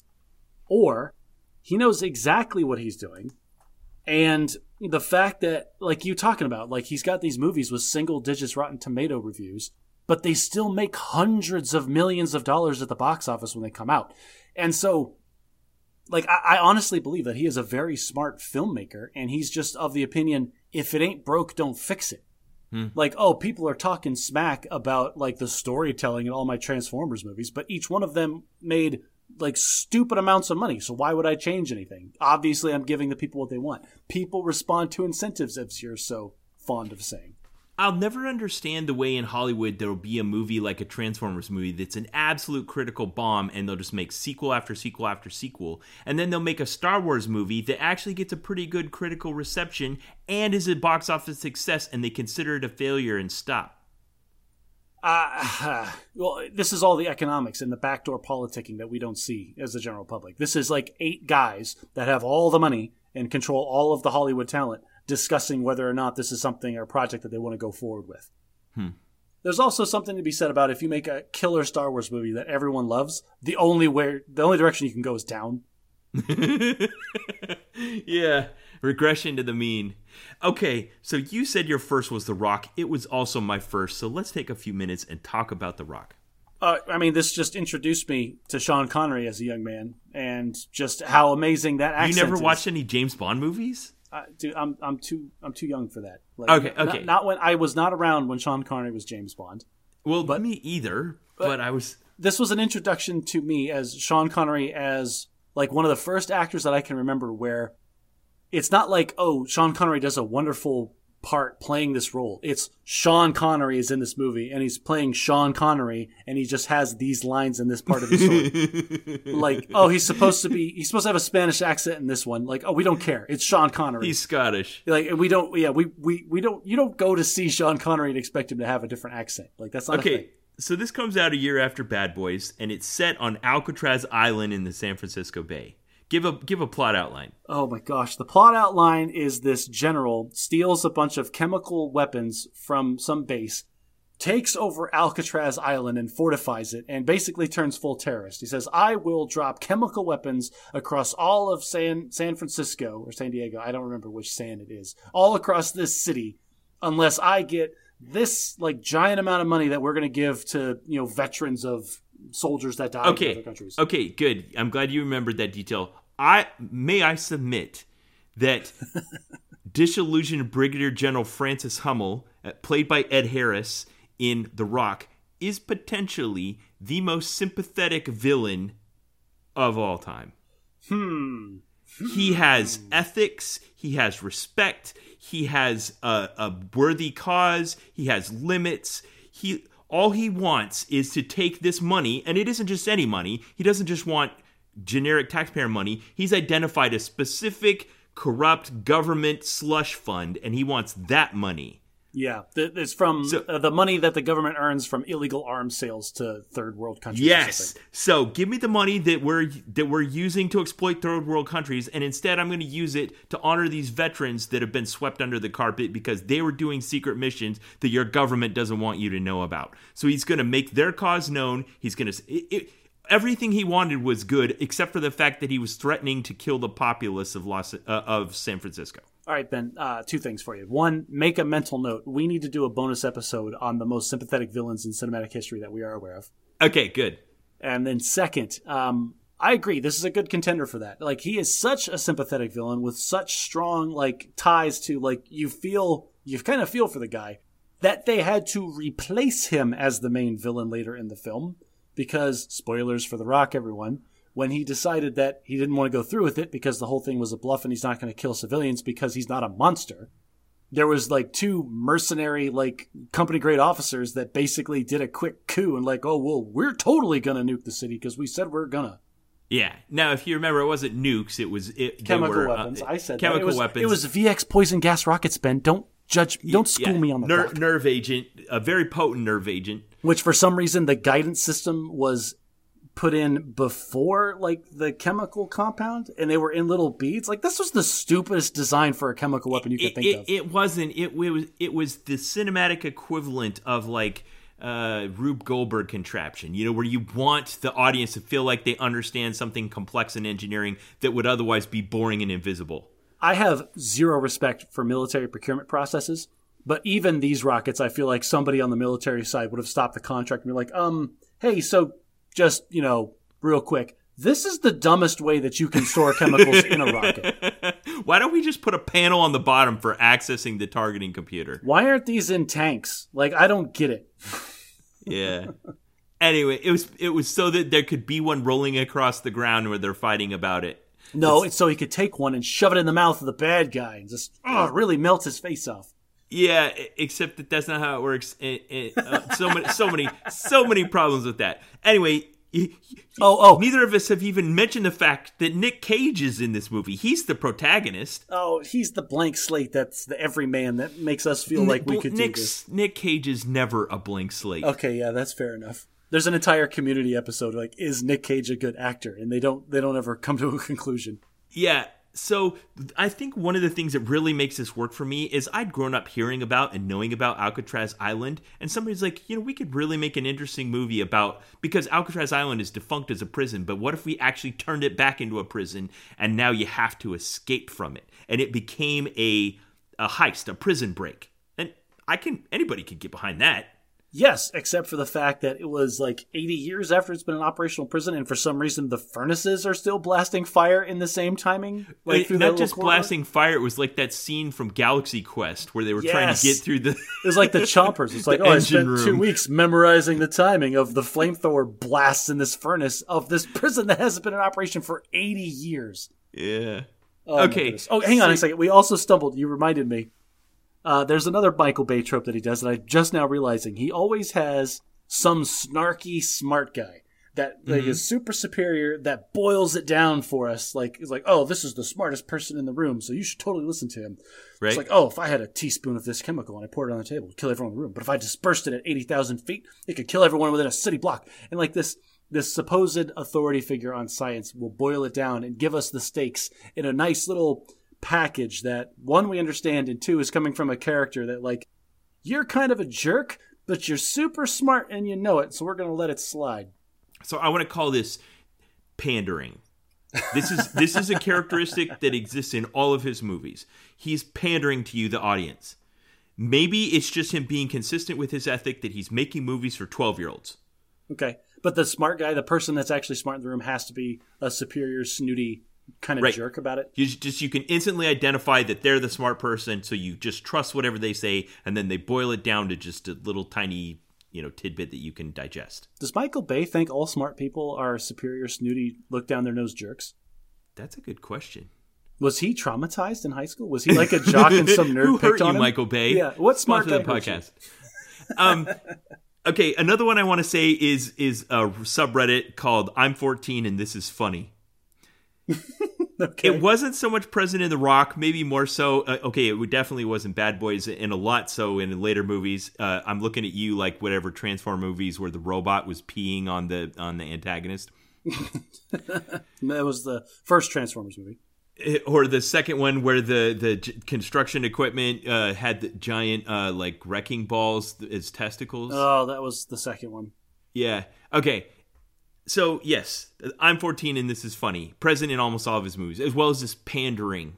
Some of the other characteristics that are problematic in his movies, he objectifies women just to no end in every movie.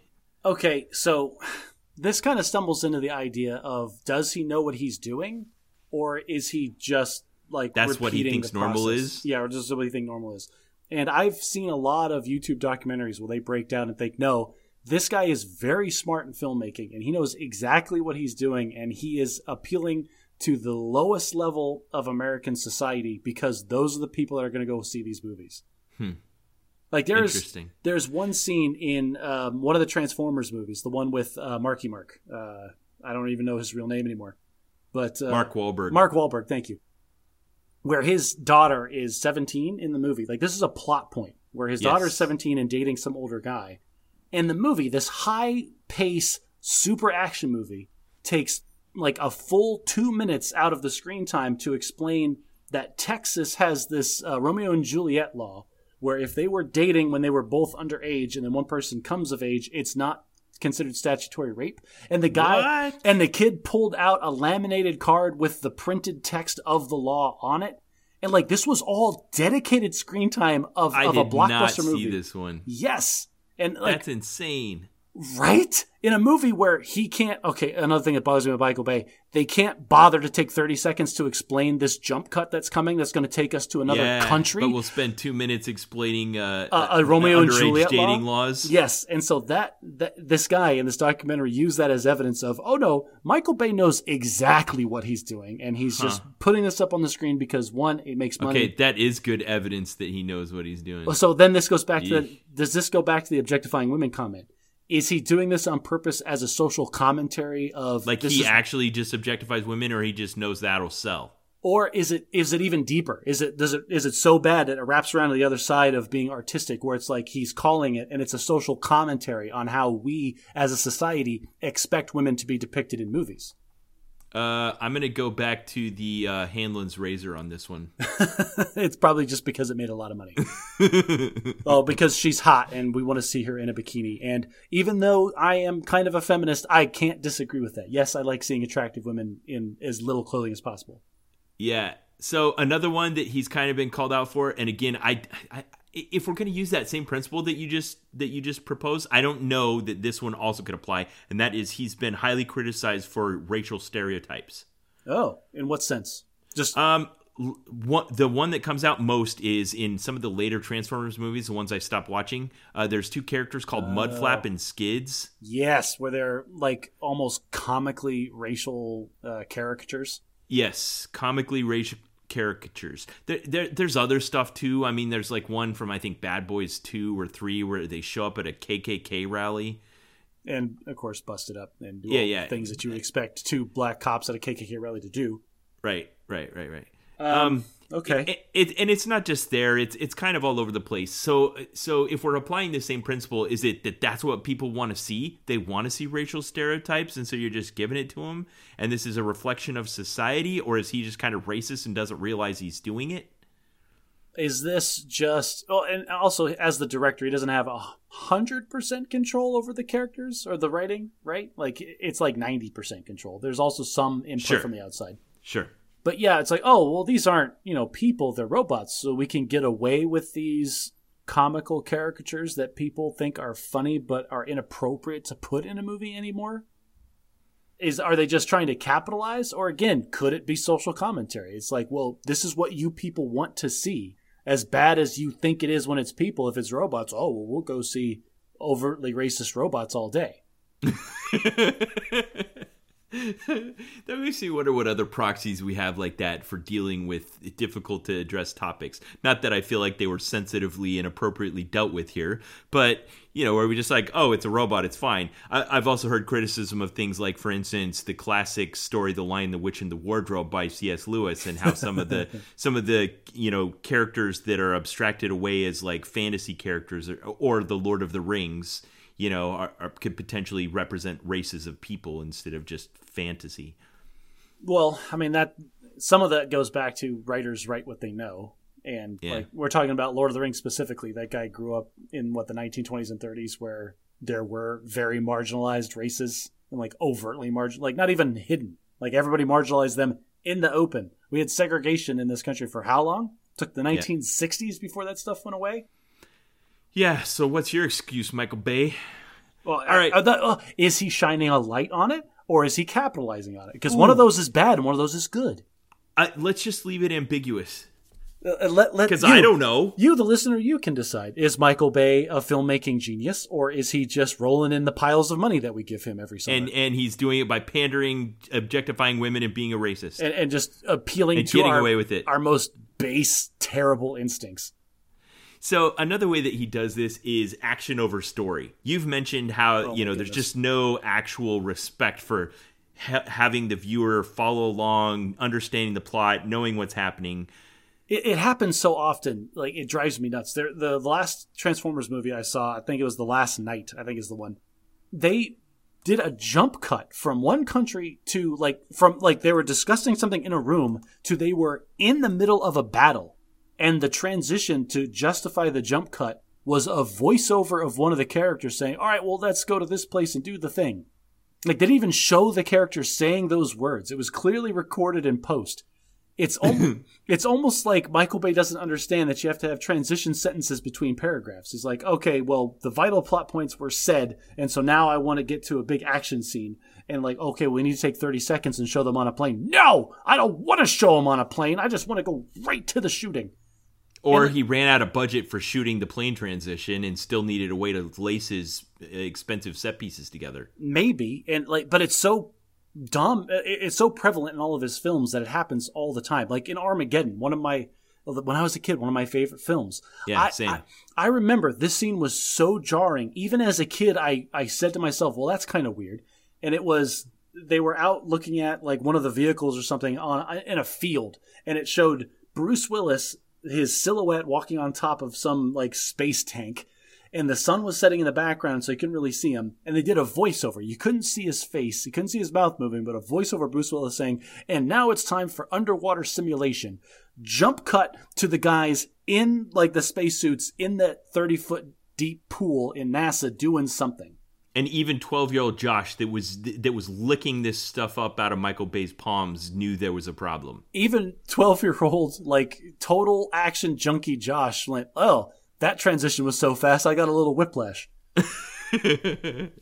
All right, I think this is a good spot to talk about something that we use as a lens for examining intellectual properties on the Bad at Magic podcast, and that is Brandon Sanderson's Laws of Magic.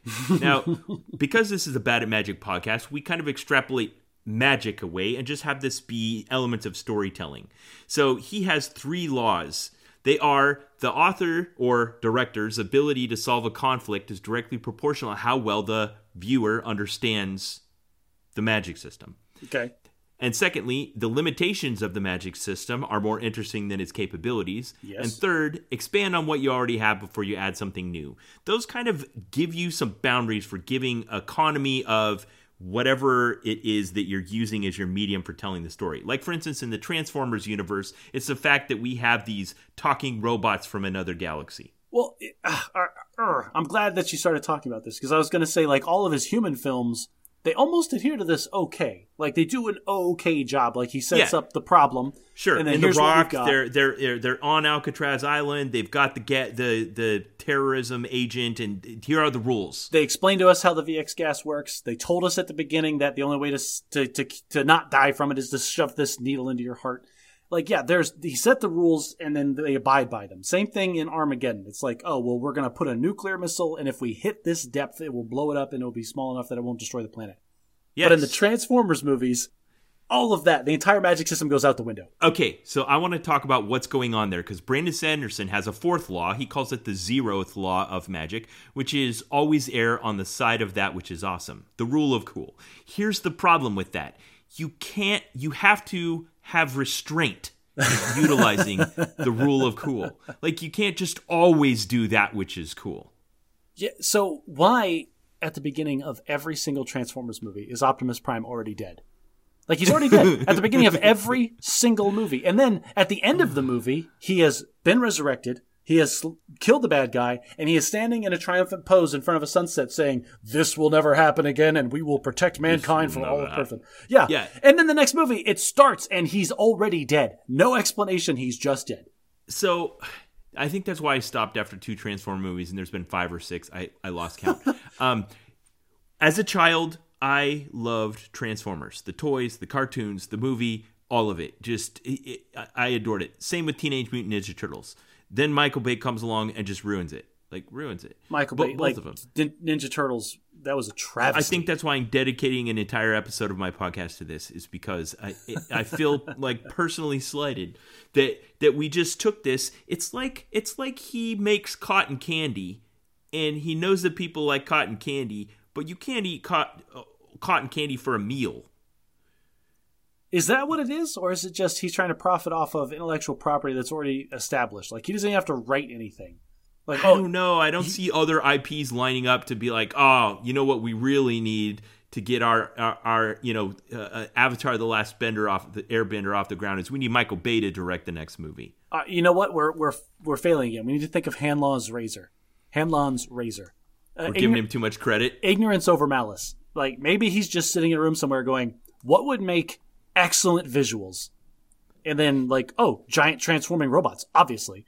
Good. So that's another one of the problems, is that he has this film vocabulary that he uses, but he's indiscriminate with it. Like, he does this shot he's very famous from where the camera's, like, down, looking up at the hero and rotating around them. It's very dramatic. It gives parallax with the background rotating and stuff like that. But he does it at times where it's nonsensical in the storyline. Well, no, he always uses it in a scene where there's already high action going on, and he wants to show the reaction of a character that's not directly involved with the action.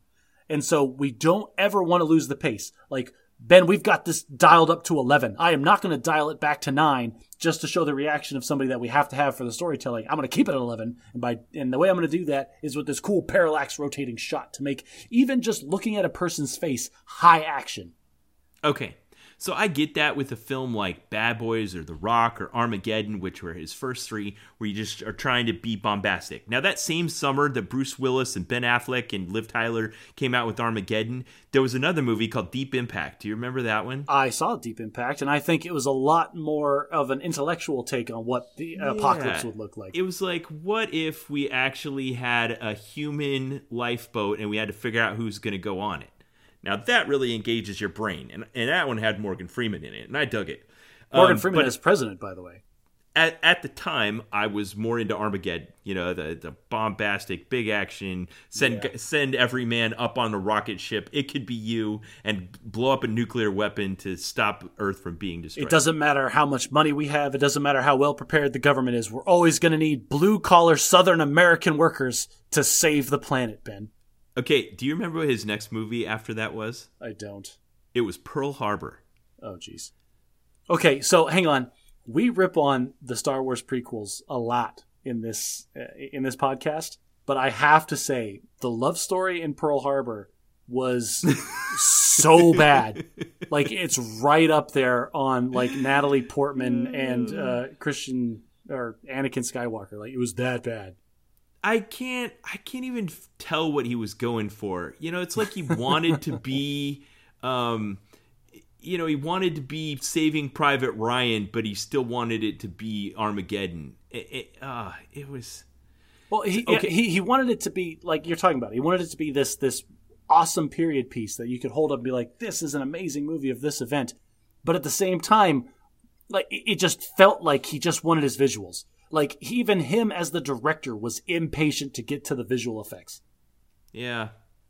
Yeah, and I mean, like, in episode 81 of Bad at Magic, we talked about the history of the Air Force, and we talked about the Doolittle Raid. The Doolittle Raid was like the last hour of this movie, and the weird comeback from the dead love triangle thing. Ugh. I'll never forget when I went to see this in theaters and I didn't know it was 3 hours long and I drank like a whole 44-ounce Big Gulp. And and I'm sitting there waiting for this thing to get over and I've got to pee so bad I can barely stand it. But I was committed. I was committed to sitting in that seat and I barely remember anything that was going on because of how bad I had to go to the bathroom. Nice. That tells a lot about how good the movie was that you can barely remember because you had to pee instead. It was rated 24%, so it was his lowest rated movie to date by that point. It was bombast where it wasn't needed, and it was. There's so much human drama. He saw that feedback and he's like, well, obviously everyone hated it when I tried to tell a legitimate story about characters, so forget that. We're going to double down on visual effects and nonsense. And go back to Bad Boys 2, probably his worst movie. I guess the Transformer movie, the fourth and fifth ones are also just really horrible. Well, they're objectively horrible, but they still made enough money to warrant sequels. This is the thing. Like, we can sit here in our ivory tower and talk about, oh, these movies are terrible and the storytelling is a nightmare and the magic system doesn't apply to it all. And he's just rolling in the cash that people threw at him in handfuls to go see that movie. Yeah, and another thing about him that I think is kind of characteristic of his films, other than the rampant commercialism and product placement that's it's almost a visual characteristic of his movies. Like you said, they make money before they're even out the door. Yes. Is that he seems to always still be able to draw A-list, tier 1, top billed Hollywood actors. Like, they're lining up for this. So either they're in on the joke too, or they don't know. Again, so what is it? Do you think it's money, or do you think that this is so deep, such a deep cut commentary that we don't get it? I don't know. Like, hey, here's Michael Bay. He's never made a movie that makes less than $200 million. Sign here and we'll give you 2% of the profits. Oh, and well, as long as you get like a percentage of the product placement too, because there is a scene where Mark Wahlberg, again, super high-paced, fantastic wall-to-wall action movie, takes 30 full seconds for him to step out of a car, pick up, I think it was a Pepsi or a Bud Light off of the ground. It was a Bud Light. And drink it in slow motion in front of a Bud Light like billboard. Like, holy crap, how much did they pay for that? Yeah. Yeah, and it's not just that. I mean, one of my favorite film reviewers, Eric D. Snyder, said of Bad Boys 2, there's so many gunfights that even Marcus comments on it at one point. And when Martin Lawrence is the lone voice of reason in your film, then, buddy, you're in trouble. Was Bad Boys the movie where Will Smith got that shot where he's like leaning against a wall, and then like he puts a gun real close to the camera and like sticks it in the keyhole of a door? Was that movie? Maybe. Because I just love the meme of that, where people took that scene where he's like putting the gun clearly into a keyhole of a door, and then it pans over to the other side of the door, and people will cut it to be like a Disney princess, like looking through the keyhole of the same door. That's it. That movie hated me before I hated it. Okay.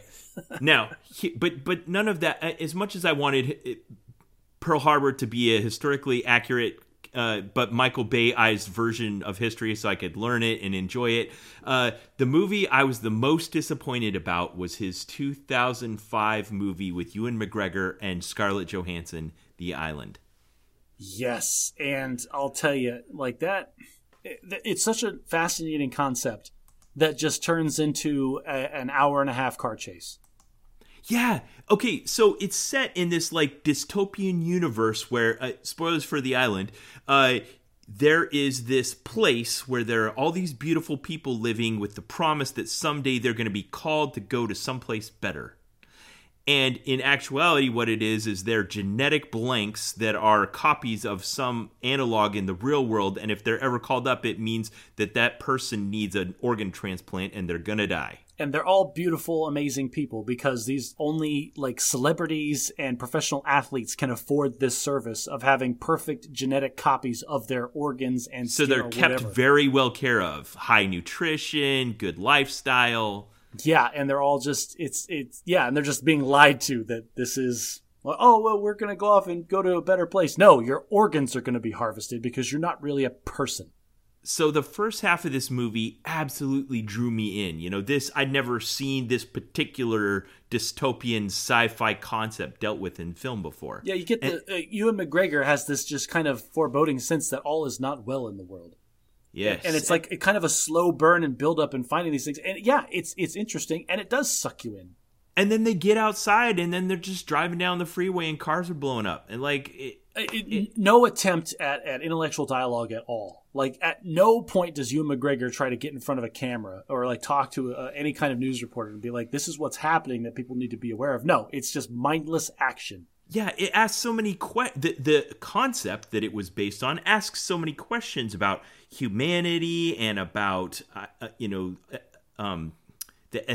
ethic. What is the word for ethics? The ethics of the idea that we could potentially come up with a scientific concept where you could take and create another living being that doesn't have the right to live. Yeah, what is the philosophical conundrum of creating an artificial life? What responsibilities do you owe to it?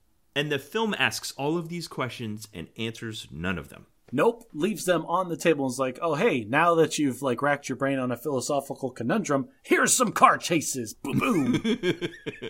Did he think that once he set up all those concepts that what we wanted to see was Ewan McGregor and Scarlett Johansson get away? Like, that's what we wanted? Well, I want to see Scarlett Johansson do just about anything. So he was right on that point. And like I can I can safely say for my wife and probably a lot of the female listeners of this podcast that they want to see Ewan McGregor do just about anything.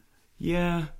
Yeah, so he does one of my least favorite movie cliches, and it's the second gun. He definitely did it in Bad Boys. Yes. So, yes. You're bad guy. You've disabled him. You've prevented him from committing the crime, and now it's time for him to go to jail and appear for a judge and all the boringness that goes along with our criminal justice system. But no, he has a second gun, and it gives our protagonist a reason to blow him away so that he'll never see the inside of a courtroom. Yeah. Again, is that what audiences want? I didn't. Even when I was 12, I was like, no, that's not what's supposed to happen. It's just an action movie trope. It's almost like they have to put in the second gun, or else like the legal team from Warner Brothers is going to come down and be like, you can't show the hero committing mass murder like for no reason. It always has to be in self-defense, even though I'm pretty sure in Bad Guys 2, the good guys killed way more people than the bad guys ever did. I like that you called it Bad Guys. I thought Mark Wahlberg, who frequently makes movies with Michael Bay, made that movie called The Good Guys that was supposed to be, I think, a parody of the trope of Bad Boys, buddy cop movies that are bombastic and ridiculous. That's true. That is a good movie with Mark Wahlberg, by the way. Yeah. Will Ferrell. And Will Ferrell, yep. So we've talked about I'm 14 and this funny and pandering and objectifying women and racial stereotypes and all that. There's one more that he does that you'll probably agree with, and that is he has this element of patriotism to the point of toxicity. Oh, yeah. Toxic patriotism, military worship kind of thing. Yes, it is. A lot of the military service will always go out of its way to work with Michael Bay. He's always very respectful of the military. They have military consultants. They have correct uniforms. They have the correct-ish hardware. And every scene, they're like standing in front of a flag with their hands on their hips. I mean, it's absurd. It feels pandering. Like, again, when I was 13 years old and still believed in all this stuff, I'm like, yeah, America, hooah. And then now looking back and it's like, this is way over the top to the point of, like, we should stop and ask some questions here. So I had just gotten back from a deployment in 2016 where I'd been a little bit isolated from like knowing what movies were out and the box office kind of thing. And this new movie had come out called 13 Hours. Did you see it? No, I haven't seen 13 Hours. Okay, it's a Michael Bay movie. Spoiler alert. I didn't realize it was at the time. All I saw is that it was a put-to-film version of a biography that was written about what happened at the U.S. Embassy in Benghazi. Oh, okay. And so I was interested in it, and I went to see it. And then I found out it was a Michael Bay movie, and then I was like, oh, no, not Pearl Harbor again. And it was filled with this toxic patriotism. And it was interesting because it happened in this sweet spot where there was a lot of political hay being made in 2016 over the events. If you remember, that was a time that Donald Trump was running for the presidency, and he was criticizing Hillary Clinton as Secretary of... Defense. No, not Defense. State. Secretary of State, and those were her people in that compound and what her decision making was and who knew what when and all that kind of stuff. So this film came out that was telling one person's story of it. But everywhere that there might have been a blank in the book, or maybe even not then, Michael Bay filled it with this toxic patriotism. I remember these contractors were portrayed as like, I don't know, down on their luck soldiers. Like every scene that they weren't firing a gun or chasing someone with the car, they were staring at pictures of their family with the flag in the background. They were just good old boys trying to make ends meet, and this is what they were good at, and so they're just doing their best. Yeah, because they love America so much. Ugh. Yeah, like, okay, like listeners, this is a controversial stance that I'm taking, but we're not always the good guys. Yeah. Like, we're just not. And it definitely isn't always these pure motives. No, I mean, like, Exhibit A is the entire Iran-Contra thing. If you don't know what I'm talking about, go look it up. I'm not going into details. We are not always the good guys. Yeah. So I made a list, I don't know if you did as well, of my 5 worst Michael Bay movies. You can't. Like, it's just all the Michael Bay movies are the worst Michael Bay movies. Just which one do I hate even more? So we both kind of have a soft spot for The Rock and Armageddon. I'll give you that one. His latest movie that came out with Jake Gyllenhaal called Ambulance is another heist film, which I already am a little bit inclined towards. And it's got the same tomato meter rating as The Rock, so I think I'm going to give that one a chance. Those are my 3 that maybe aren't actually that bad. My 5 worst, starting at number 5, Bad Boys 2. Same problem as Lethal Weapon 4. Every stereotype you think that you laughed at because of Martin Lawrence and Will Smith, but dialed up to 11, and it's just toxic and horrible and bad. Okay. Did you have a 5? Number 5 worst movie?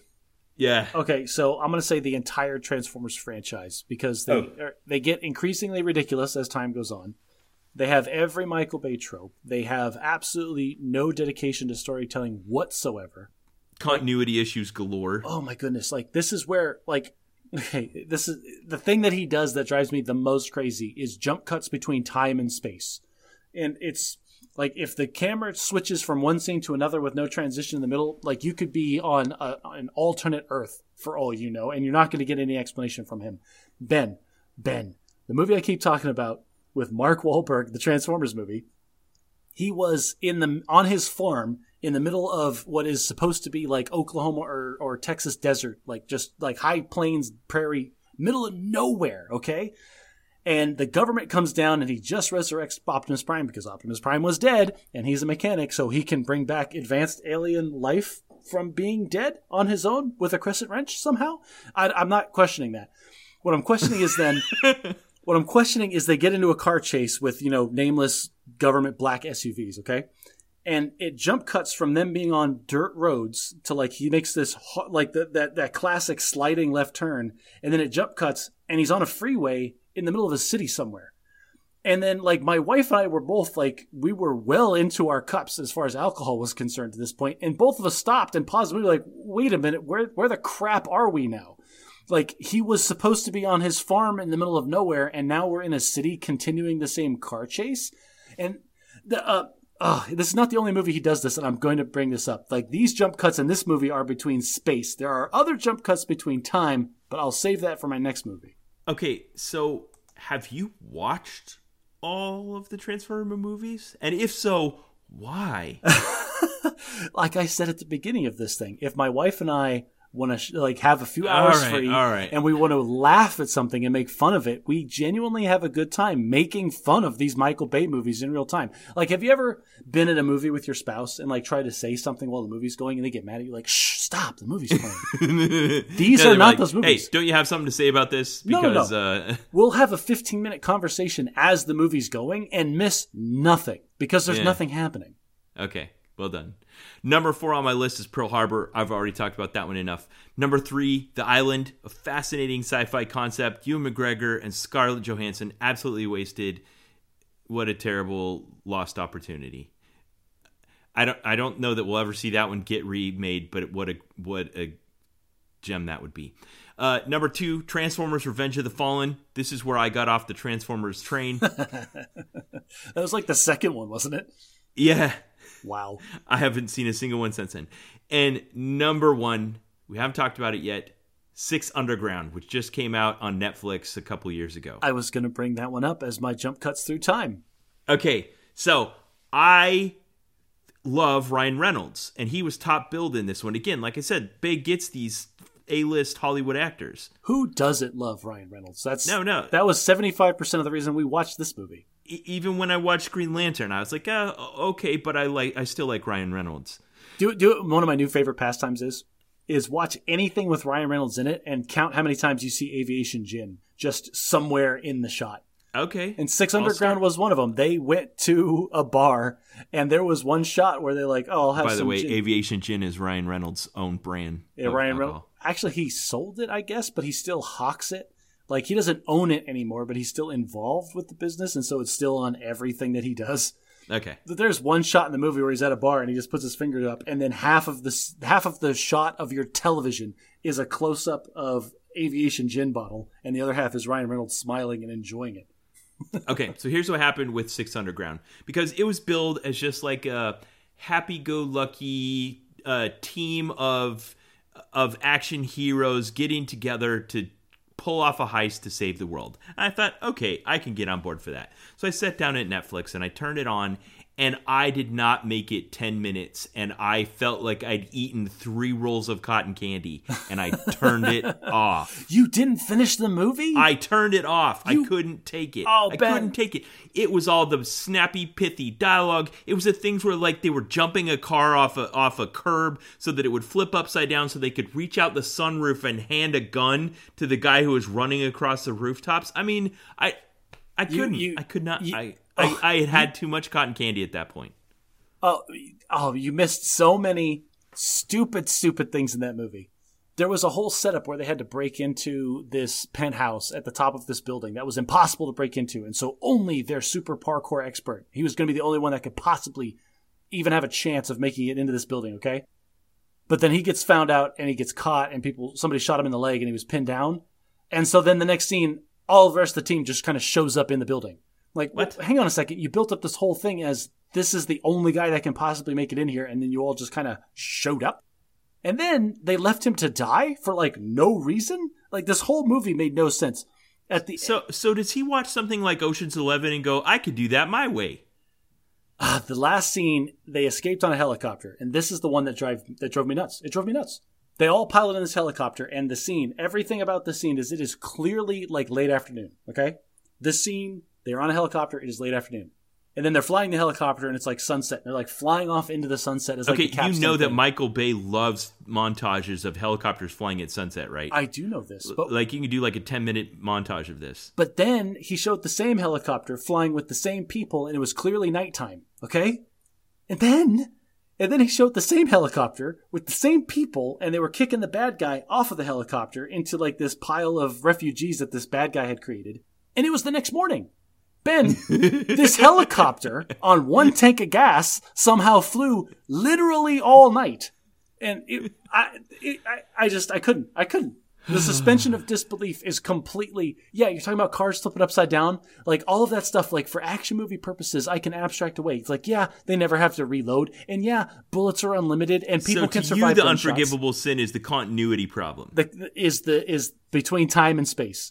Like I don't care how long this helicopter can fly for. I want it to be flying at sunset. No, I understand all the action movie tropes, and to an extent, I accept all of them. Sure. Like a gun that never runs out of bullets. Yeah, exactly. That's what I'm talking about. Yeah. But like, if you're gonna set a scene in the middle of nowhere, you can't jump cut and have it in the middle of a city. If you establish that this helicopter is flying at dusk, you can't jump cut and have it have been flying for 24 hours. Like, that's just stupid. You don't need to do that. All it's doing is breaking my immersion as the viewer. Yeah, and that also makes it feel like when they get it right, it must be because somebody put some effort into it. But does he get it wrong because he's trying to? Or are they just like terrible and they just don't care? It's like, there's no one around going, there's a really big continuity problem here. They'd be like, they won't even notice. The real unsung heroes of Michael Bay's entire career are his editors. It's like, here is 87 hours of car chase with this car being featured. Splice it together and make it somewhat like legitimate as a storytelling device. No, I'm going to stick with Occam's razor here. I think that they spent all their money on the explosions and the car chases and didn't have any money left for B-roll transition scenes. We had a storyboard with all of these great big explosions, and they all cost so much we had no room for anything in between them. Okay, I don't know how, Josh, but I think I've talked myself into watching Ambulance. Which is his 2022 release starring Jake Gyllenhaal. I think I'm gonna watch it. Are you in? No, I'm not gonna watch The Ambulance. Uh-huh. Like your subconscious is knows that it's gonna be a terrible movie because I'm looking at the show notes and you have mixed the capitalization in the word ambulance, and so it's typed out in like that sarcastic way that people put on. No. That's from the movie poster. It's set in Los Angeles, so they highlighted the letters L.A. in the middle. Ben, I think I just got a little dumber. Like, absolutely not. That's a crime against grammar. Like, no. That's just, hey, everybody in LA come see my movie. Like, he doesn't care about the rest of the planet. If everybody in LA sees this movie, he'll have made his money back. Well, that's where he's from. He's achieved the American dream. His net worth is like, I don't know, $500 million or whatever, and he's He could do whatever he wants. Michael Bay feels like, all right, there are a handful of people on the planet that I feel this way, and Michael Bay is one of them. It feels like he made a deal with the devil, where it's like, I want to be a famous movie director, and the devil made it happen, but didn't give him any of the like skills or background in order to make it happen. It just kind of happened supernaturally, and there's no good explanation for it. Hey, I'm guilty. I've given him, of that $500 million, at least 100 is mine.